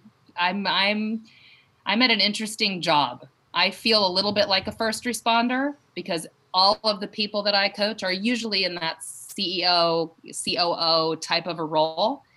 And they are suffering because they're making big and difficult decisions about relationships with people, and people's livelihood, not just their own, but the teams that they represent. And so this is, I mean, it's a difficult time for sure. So Kara, I want to circle in on, again, I started to get in there and we probably got into time travel talk with movies, but break your shit, right? Because yeah. Two questions, and I'll let you just kind of go because I think you'll get it. Number one, can you do it by yourself or do you need somebody else? And number two, if this is the first time you're getting into this space, what should you expect out of it? Short term, long term? Ooh. Okay, well, you guys are going to be able to join in here as illustrations for this. So, because I've talked with you about this, but so can you do it by yourself? If you are courageous enough to ask the question, do I always show up the way I want to show up? Do I do what I say I want to do? Am I the person that I believe that I ought to be, right? Like, if you are courageous enough to ask any version of any of those questions, you are off to a lifetime of work. So can you do this yourself? Yes, you can. There's a level of self-awareness there, and the ability to sort of hold steady in the mirror that's difficult. And that's where other people come in. The people who love you and want more from you become the mirror that you practice these questions in. So before you ever say, what do you think about me? Right? That's really a quick temptation for people. I'm going to get better. I'm going to go around and be like, hey, how can I get better? Yeah. What do you think? What's good for me? Where's my potential? What do you see?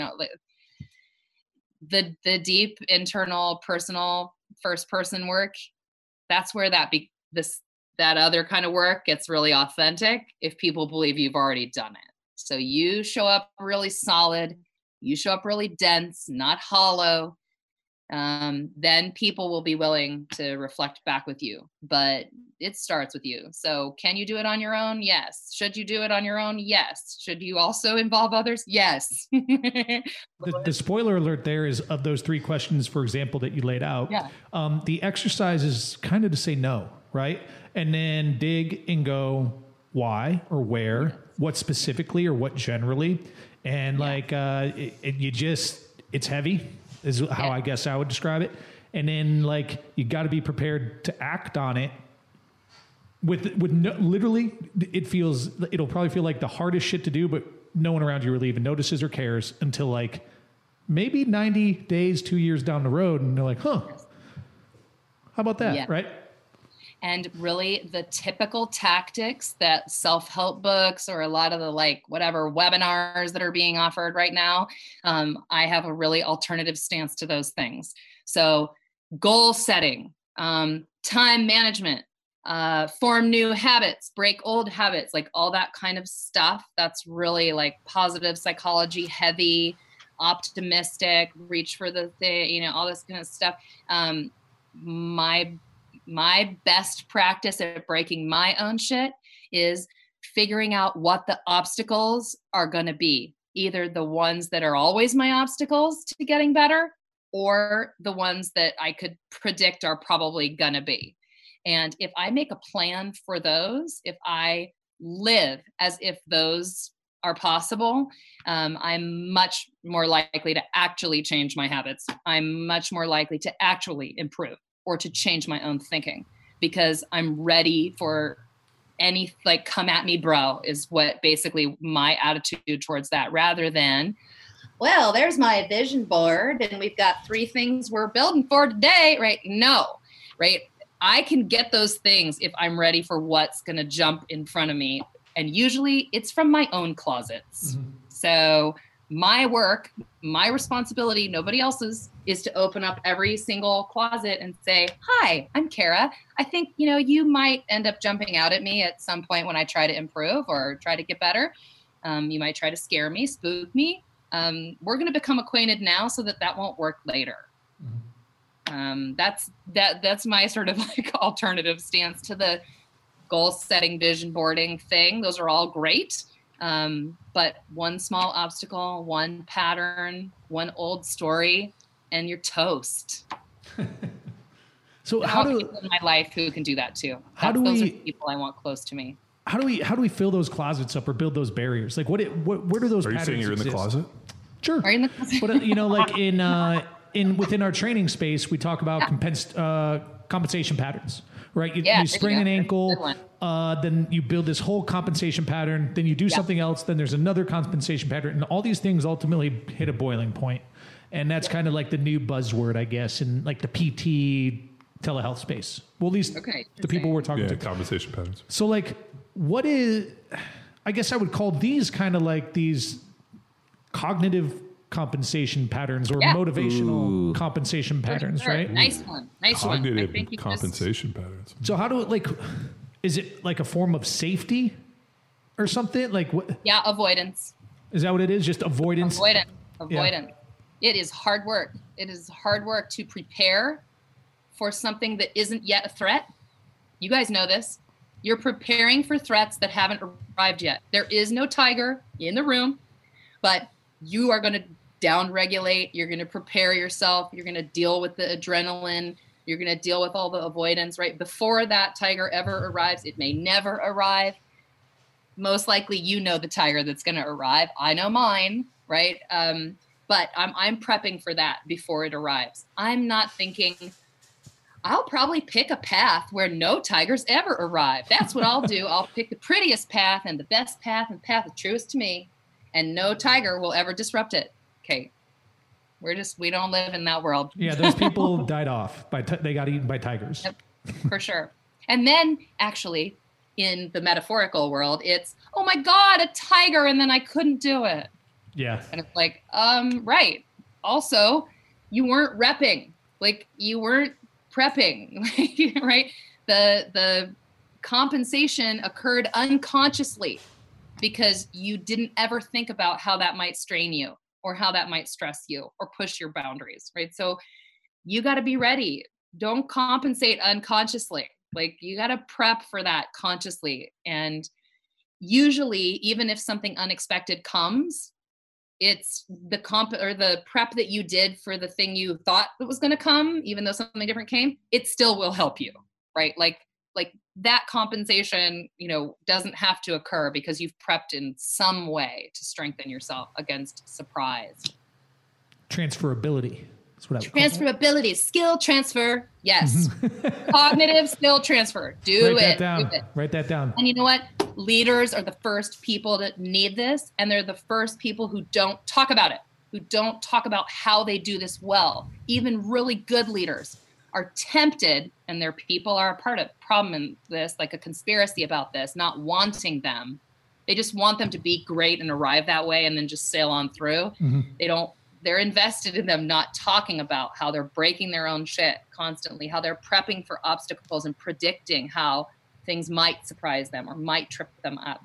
But really powerful, transformational leaders and people, they are open about this. They talk about it. Like, I'm ready to learn again. I'm like, that will get me really fired up. So is there anything else?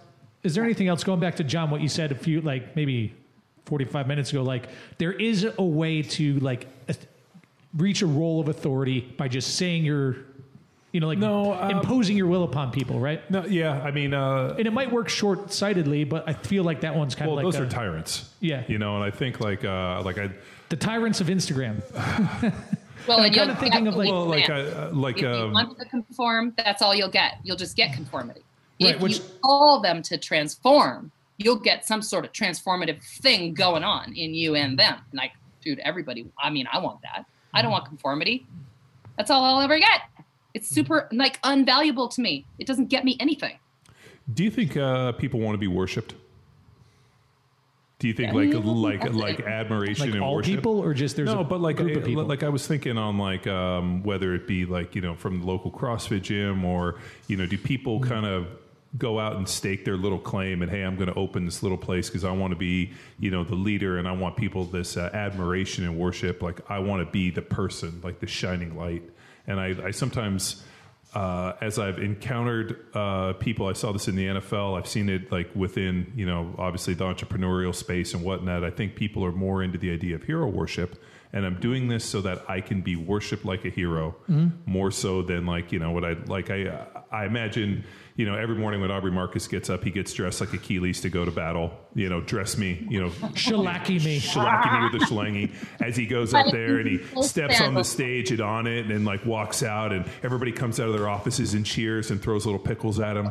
Things like that. We're never getting on that podcast. And then he goes up and, sits on his golden throne of kettlebells and people bring him over and there's a fan and they feed him little pickles and what's with the pickles? Isn't it great? Cornichon. Is there like no, the joke is you guys ever saw Real Genius with Val Kilmer? I have. When he goes over and he's like, I had a really weird dream. He's like, does it involve you on the top of a pyramid in sun god robes with thousands of naked women throwing little pickles at you and chanting your name? And he's like, no. He's like, why am I the only one that has that dream? But yeah, so that's a little great 80s reference. Great tie back then. So I was really hoping that you guys are going to be like, oh, fucking little pickles, Real Genius. Even better. More obscurity, better. So that type of like, doing things to create cult of personality and admiration because there's an inherent desire to be worshipped and like fawned over in this. And like I fucking see it on like all the time on like when I look at like different groups and people I've been around, I'll be like, this person's not really into leading as much as they're into the feeling of being the leader and being worshipped and thought of. Not necessarily like, hey, follow me as they charge into the burning building to kick the fucking door off of the hinges, which is the person that I want to follow. I don't want the dude who's just like, worship me, love me, need me. And that's where I've seen like a lot of, coming into the CrossFit scene, coming out of the NFL, I feel like that was the initial, and then it's kind of gone into this other space of like, worship me because I know everything, kind of this inherent bullshit. So.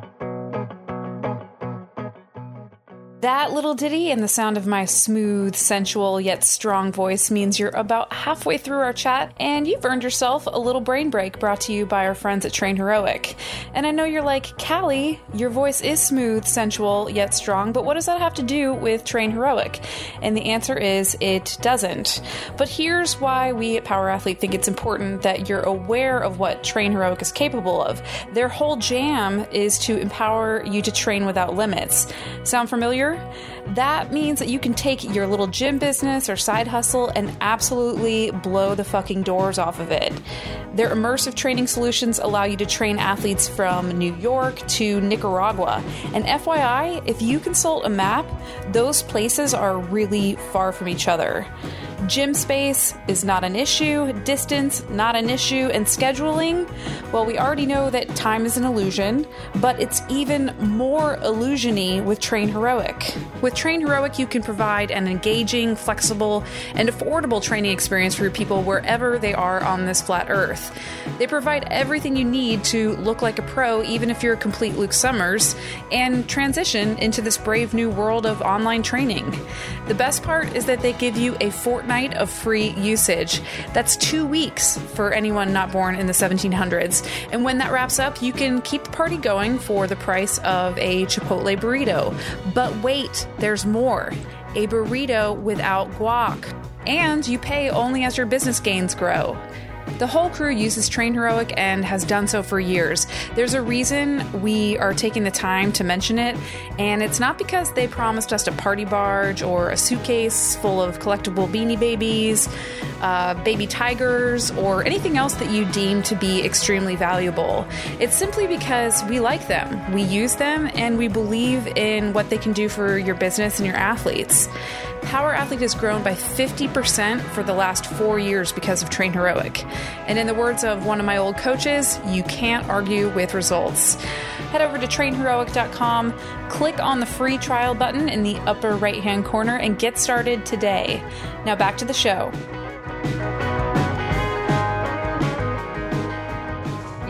It's a really shallow, like low intimacy kind of relationship quality.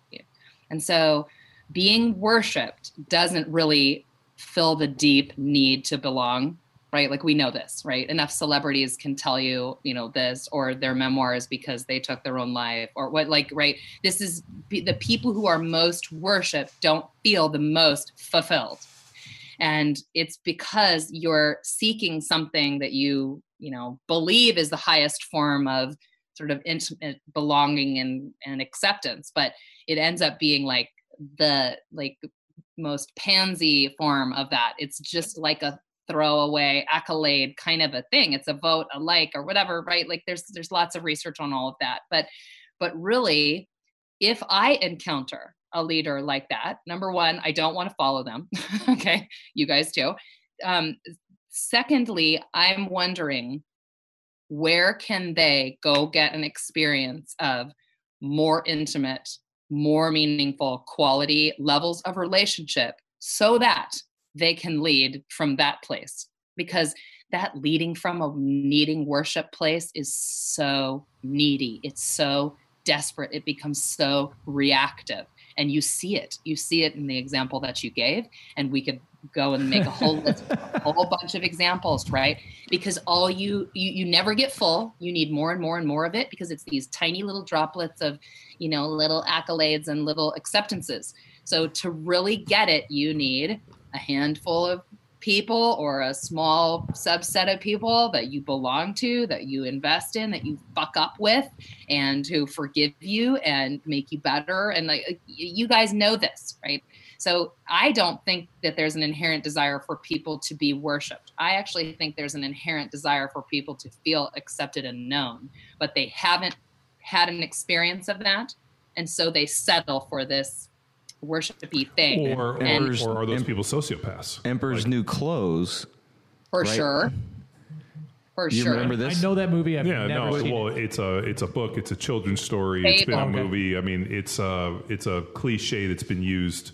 The story was that this guy comes and tells the emperor, "I'll make you the finest, the finest garments. It's so light, it's so airy, it's so amazing that you'll feel like you're wearing nothing." So he comes back, he dresses him, and then the king walks out naked, and he's wearing the emperor's and no one around him tells him. Everyone reinforces the thing, and they do it with leaders all the time. I mean, you've got to have complicit people to keep the ruse going on, right? And so we talked about this before. If you want obedience, then that's what you're going to get. But that's all you're going to get. You're just going to get obedience. You're not going to get acceptance. You're not going to get accountability. You can't expect all the good things if all you're looking for is obedience. So, if you want real meaningful, deep relationships, you want real growth, you want people to transform right alongside you, and you want them to push you to transform, and you want the business to transform, and you want to meet people's needs, right? Like you want all these good things we want out of life. That's what you have to require. That's what you have to model. And hero worshipers, they're not willing to give that. They won't come to you to give that. And heroes looking to be worshipped, or heroines looking to be worshipped, they're not ready to extend that to you. So we're dealing in a different type of economy, and we don't, that currency doesn't work for me. It's very low currency. It's like working in pesos. We're working with it's 1 million pesos. I know. Yeah, but it's 1 million pesos. No. So then, what's a toolkit for, I feel like innocent people get wrapped up in hero worship. Well, is there a vulnerability in that? That's something that I keep wondering, where's the vulnerability fit in? Because it seems to me that the best leaders and the people that I actually respect the most, are the people that appear to be the most humane or human, or maybe, provide some vulnerability. So who are yours? Who's your vulnerability kind of model the way kind of person? Man. I don't have to know who they are. I mean, you don't have to pick a. Yeah, no, it's funny you ask me these questions, and I could probably, if I wasn't on here, name 100, but I don't know, I always think there's an interesting blending of strength and vulnerability, where somebody is, strong and a leader, but yet you see them, one of the classic examples I've ever seen was there was a clip of an NFL game, and it showed the guys coming out of the locker room, and there was a little kid, had to be 4 years old, that was somehow was standing in the tunnel, and as he goes by, he raises his hand, and the first guy gives him a high five, and I think it's a bunch of linebackers coming out, and the last dude kneels down, gives the kid a high five, and then picks him up and carries him out on the field. And here these dudes are and having been in that moment of getting ready to go out to the game where I feel like I'm about to chew through glass and tear somebody's head off, like the fury that I built for those dudes to high five, and that dude gets down, high fives the little kid, picks him up. Now, did he do it because of the camera? I don't know, but I don't care. That strength of here these NFL players are going out, but then in the moment as they're all walking out to go do their job, they're all dads, they're all brothers, they're all fathers, they're all sons. Yeah.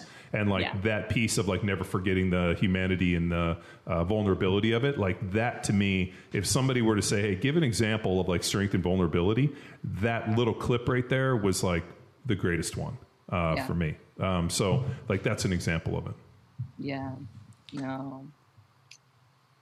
And interestingly, leaders, similarly, people respond to them well when they stay in their role and they show some sort of vulnerability or softness. So you don't have to lay one down, you don't have to lay down power or authority in order to show up, in this other way. And those get set up as opposites a lot.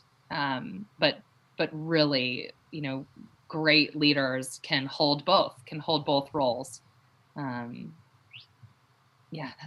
think that's an interesting one, especially you're three dudes, but from a gender perspective, as a woman, this is an interesting tension as well, that how do you, hold authority and power and role and expertise, and also show up in your, full sort of femininity. And that's a different kind of a power. It's, a different one in maybe in the strength and conditioning world, maybe, in sitting at a business negotiation table, I'm in that tension sometimes too. So your listeners who, deal with age, young people or older people, they're in this tension as well. Do I sort of hold role and authority and power, also show up myself and who I am and at the age and stage I'm at? And when you say lay down your power, what do you mean by that? So you gave the example earlier of what's the boundaries around I don't know. Mm-hmm. So if you say, oh gosh, I don't know, we're all in this together. I don't really know. What do we all think? That's just sort of an abdication of the hard duty of setting focus for everyone. And that's the role we've paid you to be in, right? We need your motivation to be there and we need you to hold that role. But while you're doing it, right, being open to, let's get some collaboration, let's get some consensus. Is there an exception that I'm not considering when I set these priorities? Okay. I'm not going to not set the priorities, but I'm also not going to avoid hearing the exceptions, right? It's bringing those paradoxes in, because what we want you to do is both. And that's a high call. It's a really high call, but we usually pay leaders better because we're calling them to do this, right? We compensate them higher because we want their complexity to be higher too. We want them to hold their power and not lay it down. We want to pay them to do the role. They've got to set the priorities and focus for us, but we also would really appreciate it, and we'd really stay engaged and motivated and untriggered if they would do it in a way that represents their humanity, that really listens and learns. Is there would you recommend as well, I'm just thinking if someone's imagining this, holding that power can be tiring, right? So it is important to maybe have a cohort or a peer where you can kind of set that down and get it off, yes. Get whatever it is off your chest, because there's certainly a time, place, and manner for it. And it would be, the audience in which maybe is looking up to you. I'm thinking in the family space, let's say something and John, maybe you can maybe vouch for this more than me because I don't have this, but let's say your kids got hurt or something and you're going to the hospital and mom's like, well, what are we going to do? You know, like that might not be the right time for you to like freak out because you need to be the, you need to be the fucking, we got it. We're going to go to the hospital. I got a guy there. He knows his shit. And then like, you're really just texting us. You're like, dude, we're so fucked. Well, but like, I think a lot of that comes from experience. Like, there's really nothing my kids could do that I haven't done. And there's really no injury that they're going to have that I wouldn't be like, sure. Oh yeah, no problem. But that's because, I mean, I was like, like my mom constantly tells me, I'm amazed you made it past 10. But like, I think that's like in gender roles, like that's a really interesting one. Like, you know, the reason that, you know, you see the Chinese symbol of the yin and the yang, and the reason that, you know, whether or not, whatever you think believe about single parents or do, you know, this, I really think that like there's a really interesting blending of male and female energy when you raise kids. And I think like having both parents in the home and that while that's not always the case for everybody, I'll just tell you in my own personal experience, like my wife plays one very different role and I play a different role. And then what's hilarious is things will happen and we'll switch roles. So like we're always like there's like the gas and the brake. It's like, you know, like all of a sudden if my wife's fucking on them, I know I got to like back off a little bit. If I see her pump the brakes a little bit, then I go on. And I think like that's the balancing of it. And I always wonder like how would same-sex couples or how would people that have one person in the home, like how would they balance that? I think it would be just really tiring. Like if you had two people the same energy, like I don't like, you know, my wife and I think I balance it. Something to go back to. I won't bite on that one, but that's a better podcast. But I mean, that's I was thinking something you said earlier when you were talking about some female energy, and I have a wife and I have, you know, a mom and two daughters, which is more than enough women in my life. The one thing which I found really interesting, and my wife has got like, you know, an MBA, 2 master's degrees, and she worked for BlackRock and managed a huge real estate portfolio for them. And she made an interesting comment once. She said, you know, one of the people she worked with that did a similar role, similar to this, if he's like tough on negotiation and kind of like a, you know, go-getter in this, like, oh, that guy's really driven, he's going to go places. If she exhibited the same type of stuff, she was this ball buster and she was a bitch and a lesbian. And like, she heard these things because she was like really no nonsense. Like she didn't fuck around. This is the deal. And she just was like, if I was a guy, this would be favored. But like, because I'm a woman, instantly I'm a ball buster and there's all these things. And she's like, she got passed over promotion, which I still think she should have sued him over because they said that she was a ball buster. You know, because she would go into these negotiations and be like, this is what we need to make. If you don't like it, you can go fuck yourself. Like, that was just her idea. But she's like, I wanted to say that, but I had to say it in other ways. Whereas all of a sudden, like, if her male counterpart comes in and says the exact thing, that kid's going places. That guy's going to do great. And she's like, it was the worst double standard. But we see strong women and we're like, oh, you know, she's a ball buster. This chick is this. And, you know, we kind of have all these equations. And so for me as a father with daughters, I tell them like all the time, number one, daddy loves you. Second of all, we what did I say exactly? We value, there's nothing I don't value over strength. Like strength is what we value most. Strength of body, strength of mind, strength of character, honesty. And I go through this whole thing. I'm like, look how in good shape your mom is. That's the reason I get up and train, because she's way more jacked than me. I'm like, mommy goes up and busts her ass. And I constantly am building these value stories that strength is by far your greatest commodity, whether it's to fight off virus or this, or my daughter is, you know, riding horses and she does like equestrian and they jump and do all this. And she's 8 and she's riding with girls that are 16 and she's able to do it because she's so strong. Like in there, like our next door neighbor, Kathy, is like, man, Killy is so strong in the saddle. And I'm like, well, yeah, look at her mom. Like, look at me. Like this is something we value. Like they train, they lift weights, they do things like strength is valued upon over everything. And I even joke with them about like, you know, what's the riddle of steel from Conan?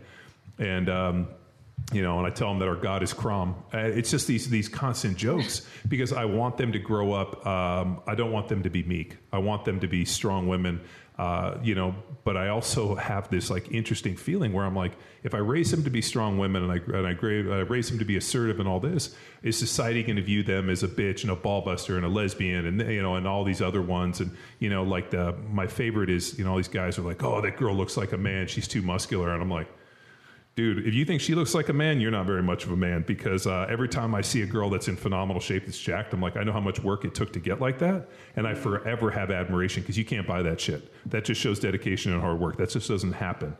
And that's a really interesting thing. And Luke, you'll see it as a father of daughters. Like I don't know how to I can't change it. I just have to prepare them for it. And so a lot of times, especially within the work environment and as you have employees or what, like I can't change these things, but we can prepare people for what's coming and then arm them with enough strength and enough of an arsenal to go out and be successful. And that's like the one thing which I feel a lot of people fail in terms of leadership is arming yourself. I mean, I joked with my wife once as I was going, I got shoulder surgery a couple months ago, and she kind of made this joke. She's like, what happens if you go under and don't wake up? Like all the will, and we were kind of talking all this, and I was like, I'm pretty fucking sure if I died, Luke and Tex and you and the crew could keep me going for at least 10 years without anybody knowing. Weekend at Bernie's, baby. Oh, I was like, you guys could weekend at Bernie's. I was employees like, to carry them around. I was like, you guys could just have a cardboard cutout of me. You have enough audio. We have enough programming. Nobody would really know for about 10 years. And she was like, I couldn't tell if she was okay with it or I couldn't tell her, but I was like, I'm not that worried. I was like, believe me. So that's the plan. Yeah. We got a plan. Yeah. But like that Operation Zulu. Yeah. Just Operation Zulu is in effect. I was like, just going. I'm like, just ask Luke and Tex. They'll keep everything going. Like we get a text. Zulu. All of a sudden, Luke's like, oh, don't worry. I already got his Instagram. He's fine. We're posting. Zulu. We got all these pictures in his phone. Oh, we repped for this. This was our obstacle. We already repped for it. We're ready. I have 10,000 pictures in my phone. I just had to buy more storage. And they're not selfies, so we can just... Nobody will know. Oh, no. Because you're not a big selfie. Well, no, I'm not a big selfie guy. So this is 3-day weekends. It's going to be great. I had an interesting observation about social media, that there's two types of social media. There's people that are voyeur, like there's people that want you to see them and everything. And then there's people that want you to see through their eyes. And I like showing people what I'm looking at, like seeing my mug and everything. Like, hey, here's a selfie of me, doing this. I just want to show people exactly what I'm looking at that moment, and I think that's what I want to share. So that's just a difference. But man, I really struggle with this thing with my daughters, and I know how difficult and hard and just fucking brutal the world is. And you almost I'm preparing my daughters, whereas my son, I'll be like, he'll be fine. Yeah. Just grow up big and strong like your dad and kick fucking doors off of hinges, and you'll be fine. And I tell him that all the time. I'm like, dude, I was like, you just need to grow up and just we have enough guys around who are of good character. You'll be okay. Whereas the daughter is like, man, that's the stress for me. So. Mm-hmm. Well, and so how do you prep them for those obstacles? I mean, this is a great application of this. You're doing it already. And I think what Luke was asking about, which is what's the cohort of people right around you, what's required of that, the quality of that group in order to hold you steady, to stay you through whatever obstacles come.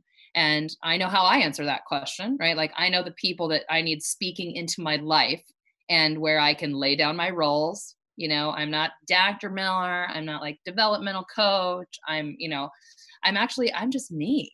And there's only a handful of people that can do that really well, and that I can do that for too. And those are the places where it doesn't matter how dark it is, they can go there and they can hold me steady while I do that work. They don't try to solve it for me, fix it for me, affirmation me to death, it doesn't, they know that's not what we're doing. So it's, the world is real. The obstacles that are now are real, and the obstacles that are coming, we can't prevent. So who do we want to be in preparation for all of those things?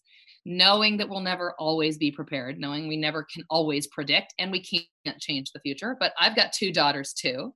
And this is the tact that I'm taking. so far in parenting, which is the quality of the people around you and your willingness to build the quality of who's inside you, who you meet when you look into the, listen into the dark. Those are the things that you can control. And those are the, if you do a good job with those two things, you are at wonderful risk for positively contributing to the organizations and the society that you're a part of. Really, truly, if we want to break it down, that's what we're doing. We're doing that as leaders, as parents, as partners, and as friends. And I'll say, those people who are close and can walk in the dark with you like that, they can't be your employees. They can't work for you. And they can't be your siblings or your spouse, because it's just not their job. Like their job is to enjoy life with you or do work with you and have meaningful relationships. But that inner core, you were asking about that a little bit, Luke. I think that's separate. That's a higher level call there. Could that go up though? So like if you are in that leadership role, it makes sense not for it to be appropriate for your subordinates to be in that space, right? But if you had could you go up to your leader to be that person for you? Or does that put you in, I don't know, is that too close for comfort? Well, I suppose you just have to have some good boundaries. Like, are we talking performance right now in my compensation? Or are we talking about that I'm excited to be working for you, but that I want to be doing more? Or you'd have to be really clear, right, I guess, just be super clean with that. And so these guys know I've got what were you saying? I was striving to be everyone's co-star. Everyone on this planet's co-star. So I'm convinced. I'm not. I am Luke, on board. With if every person in this world was the star of their own movie, Luke is literally working to get the Academy Award as Best Supporting Actor in everybody's life. It's unbelievable. Yeah. Oh, yeah. And they're and the Grammy goes for Jupe's Life. Luke Summers is Best Supporting Actor.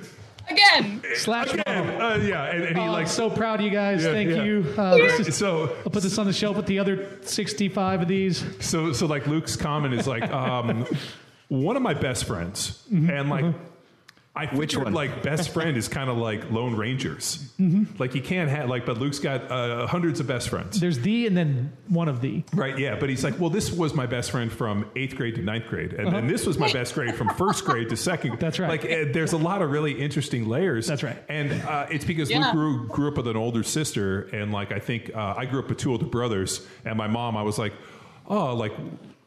hey, can I invite some friends? And my mom's no, you already have brothers. I was watch this. Yeah, well, it was kind of hey. You don't need no friends. Yeah, hey, Mom, can we invite so-and-so skiing? She's why? You already have brothers. I birthed you these friends. Yeah, God gifted you 2 friends. Fucking enjoy them. It's interesting for me because I don't think I grew up cultivating friendships outside of my brothers and my family because we were just so close. Or work. And that, so that is what I was kind of getting into, Kara. This has become a friction point for individuals when for my single buddies who bring in girlfriends, and they're brought into this brotherhood of people who've been friends for 2 decades and who are just so inappropriately close with one another that there's a sense of apprehension, and then this desire to perform and be accepted when just because you're here, you're already by no way by it's the that nature simple. of the invitation, you're already in the club. But and it's never been that simple, and it doesn't end well, sadly, for those young ladies. But I feel very grateful to have that, and my cohort is there. But if you're, and I guess you got your brothers, right, John? But let's say there's an individual out there listening who's they're a bunch of assholes. All I have are those people, the people I lead and the people I work with, right? Well, if it's not appropriate, how the hell do I? They need to see that movie with I Love You, Man. I Love You, Man. That was honestly, I have never been more uncomfortable watching a movie.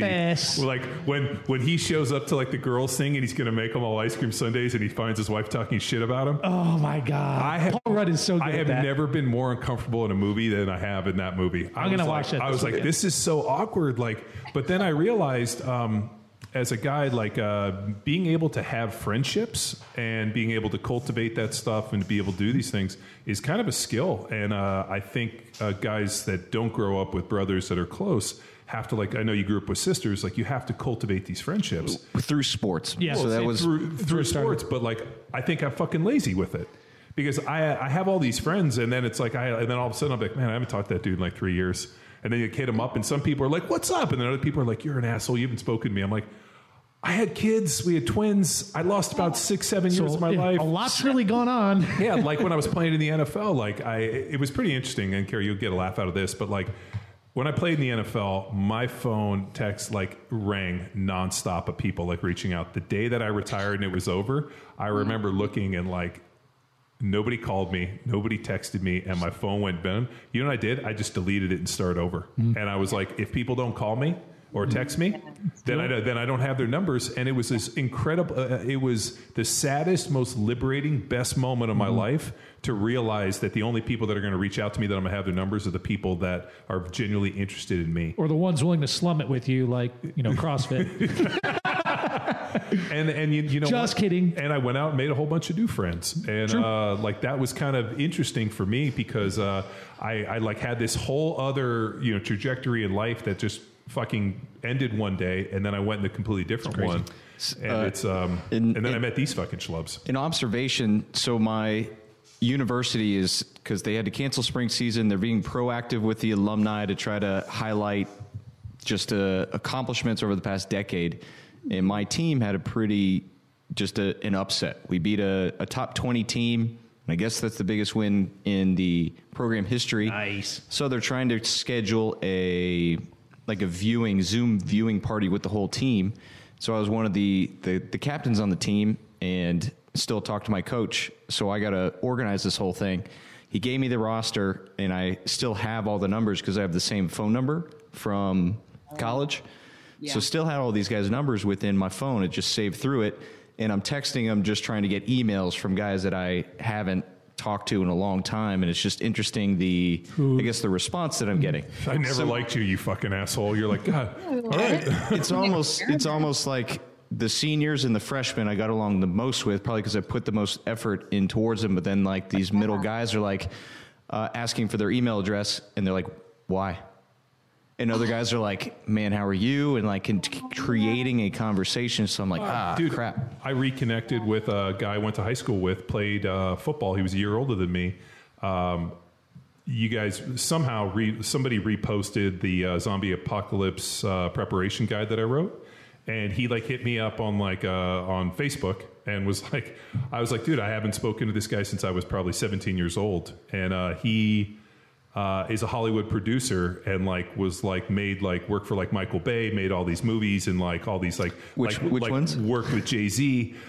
He was like, I was like, holy shit. And he's like, oh yeah, this big production company works with all these professional volleyball players. So we go on. Yeah. Which ones?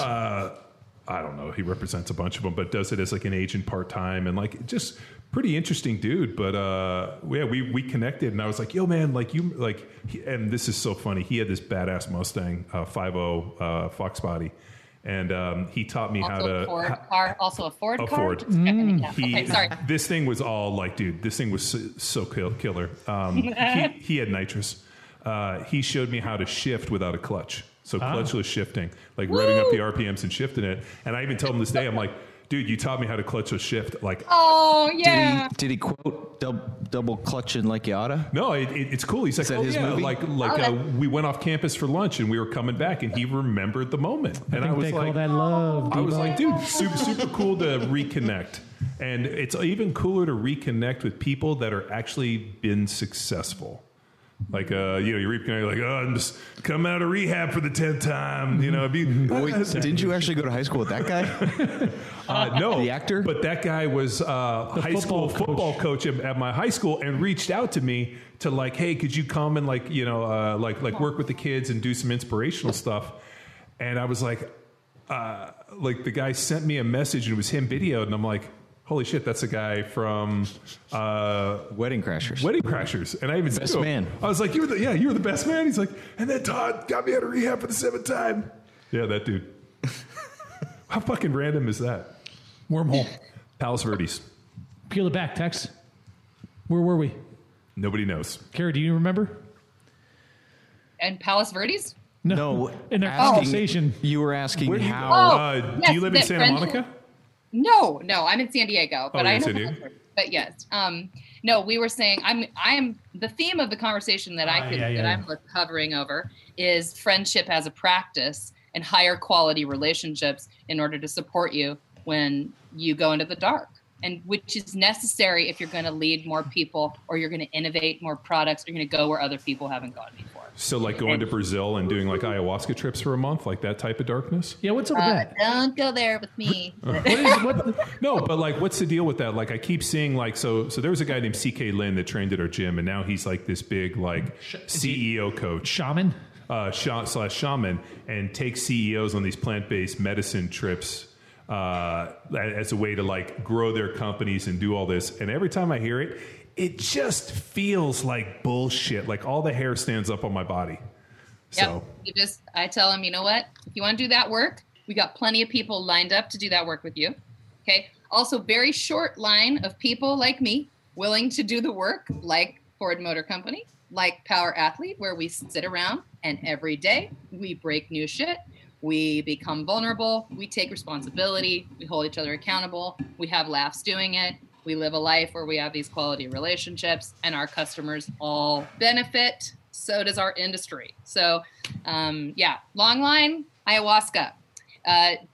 Take the shortcuts. Cheat your way forward. Like get out a vision and then a new set of people, and then you're good. Okay, short line. Stay with who you are. Face your demons. Prep for obstacles. Do the work. Sleep really well. So I think we were searching for and digging back to his old friendships and relationships that we had. So Luke posed the question of where can one go to find that challenging new person, like the plot of I Love You, Man. Yeah. Yes. Nice one. So I think the answer we're pulling out is if you unfortunately don't have that network at your hand, you have to ask yourself these hard questions. And this goes into like a lot of Jordan Peterson's 12 rules for life. It's you have to sit down and then ask yourself these things. Mm-hmm. Maybe he's operating on the assumption that people don't have the network. But if you do are fortunate enough, it accelerates, as Kara said earlier, like it's a long road. As I always say on my blog. On Luke's blog, Talk to Me, Lukey. But that process can be accelerated with pals.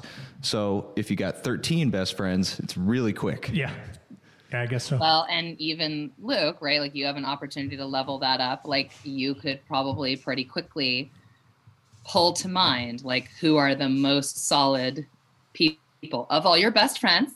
Mm-hmm. Who are the ones that are the most dense? You give it a nice hard knock and like there's no echo in there, right? Mm-hmm. Like those are the people that you think hard about, like, okay, so what's the practice of friendship that doubles down here with them? Or like, what is the part of me that, can soften up, open up, model the way forward and see if there's a response there. And because I think most people do have a sense of the like density of the people around them and can pull to mind the people that seem really solid, like they've done their own work. They're not going to depend on me to do it for them.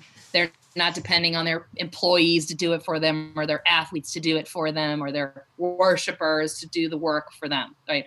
They do the work, and what they extend into the world is just of a different quality. And they're able to perform like consistently and predictably and improve in the same ways, right? Mm-hmm. These are just hard truths. I mean, really. For sure. No, it's a good answer. Thank you. Anything else we got?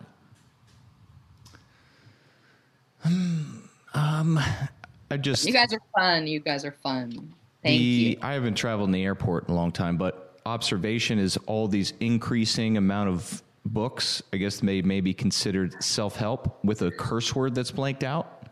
Like, is this the same author? Or is this just like a new marketing trick that all these self-help gurus are following the playbook? Well, unfuck yourself. Yeah, it's the whole generation of like, hey, I'm going to tell you how it is, and like I'm going to give you the hard pill to swallow. 5 steps. Yeah, which I feel like Jordan Peterson. who I really appreciate and really like actually enjoy reading his book. And I really like I like the way, what I appreciate about him is how in depth that he's worked through all of these really complex situations. Like he's thought through this stuff. And if they hit him with something that he hasn't thought through, he'll be like, I haven't thought through that enough. I won't give it a good answer, which I always appreciate. So I think like people have like glommed onto this like kind of hard pill thing, and then they've just taken it to the fucking ridiculous. So that's kind of what I view. Yeah. I mean, I think you're softballing me there, right? Tex. Airport books. What I would like to contribute one. Mm-hmm. So what's the plan? What's the plan with that? We're in the middle of the plan for that. And that is that it seems to me that the hardest pill to swallow with the lowest level of effective practice is feedback.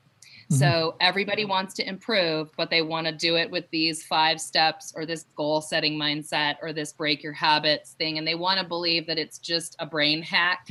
And, you know, you've heard me preaching it to you guys in this hour or 2 hours that those don't work, right? Like you've got to do the work. You've got to get the feedback that you need in order to improve in the ways that matter to the people in the business. So whether it's your spouse, you don't get to, you know, read a book about 5 steps to get better, because what if those 5 steps aren't the 5 steps your spouse needs you to get better at in order to connect, right? And do life together. So you have to do the hard work of turning to your spouse and saying, how do I get better for you? How do we do this together differently over the years? The same is true in leadership. And there really isn't anything that I can recommend for anybody to read that's meaningful, that's practice-based, that has stories about real leaders and real organizations that build their lives this way and improve this way. So I am writing a book. It is called The Feedback Economy, because feedback is free and available everywhere. You don't need an assessment or an anonymous survey to get feedback on the way that you impact the people that matter to you. And sounds like feedback currency.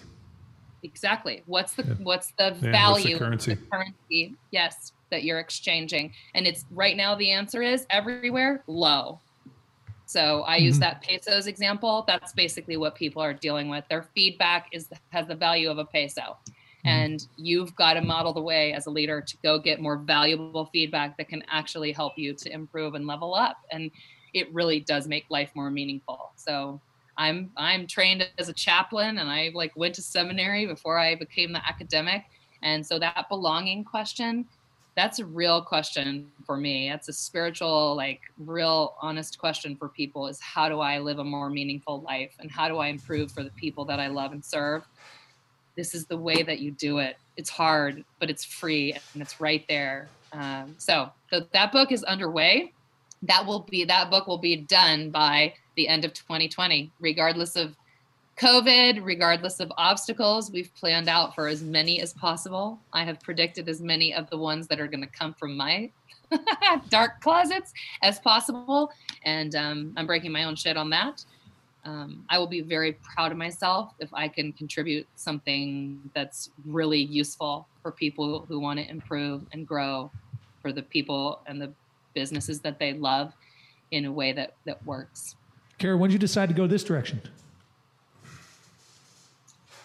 Probably 6 months ago, I got some really difficult feedback from someone really close to me, a business partner, and it changed my life.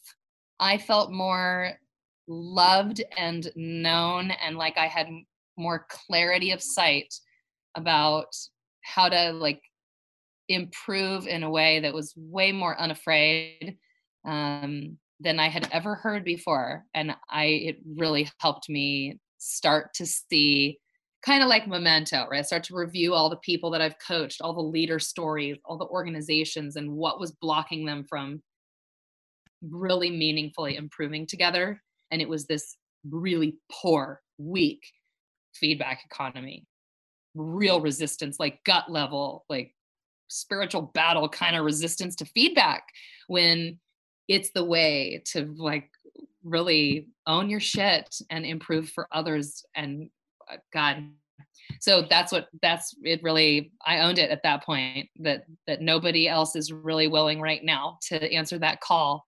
So I was at the like gut level conviction, this is what I should do stage. And I've moved into the like adrenaline located in my like legs ready to sprint and make it occur right now. So we're at like agent publisher stage. I have a nice strong outline and lots of practices. On Friday, I'm gathering one of my coachees teams.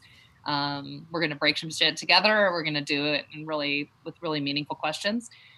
So I'm on a path to iteration around my practices and around the worksheets, deliverables, deep questions, like all those things. And so whiteboard I'm excited to read it. I'm excited to read it and have you back on the podcast. Yeah, congratulations.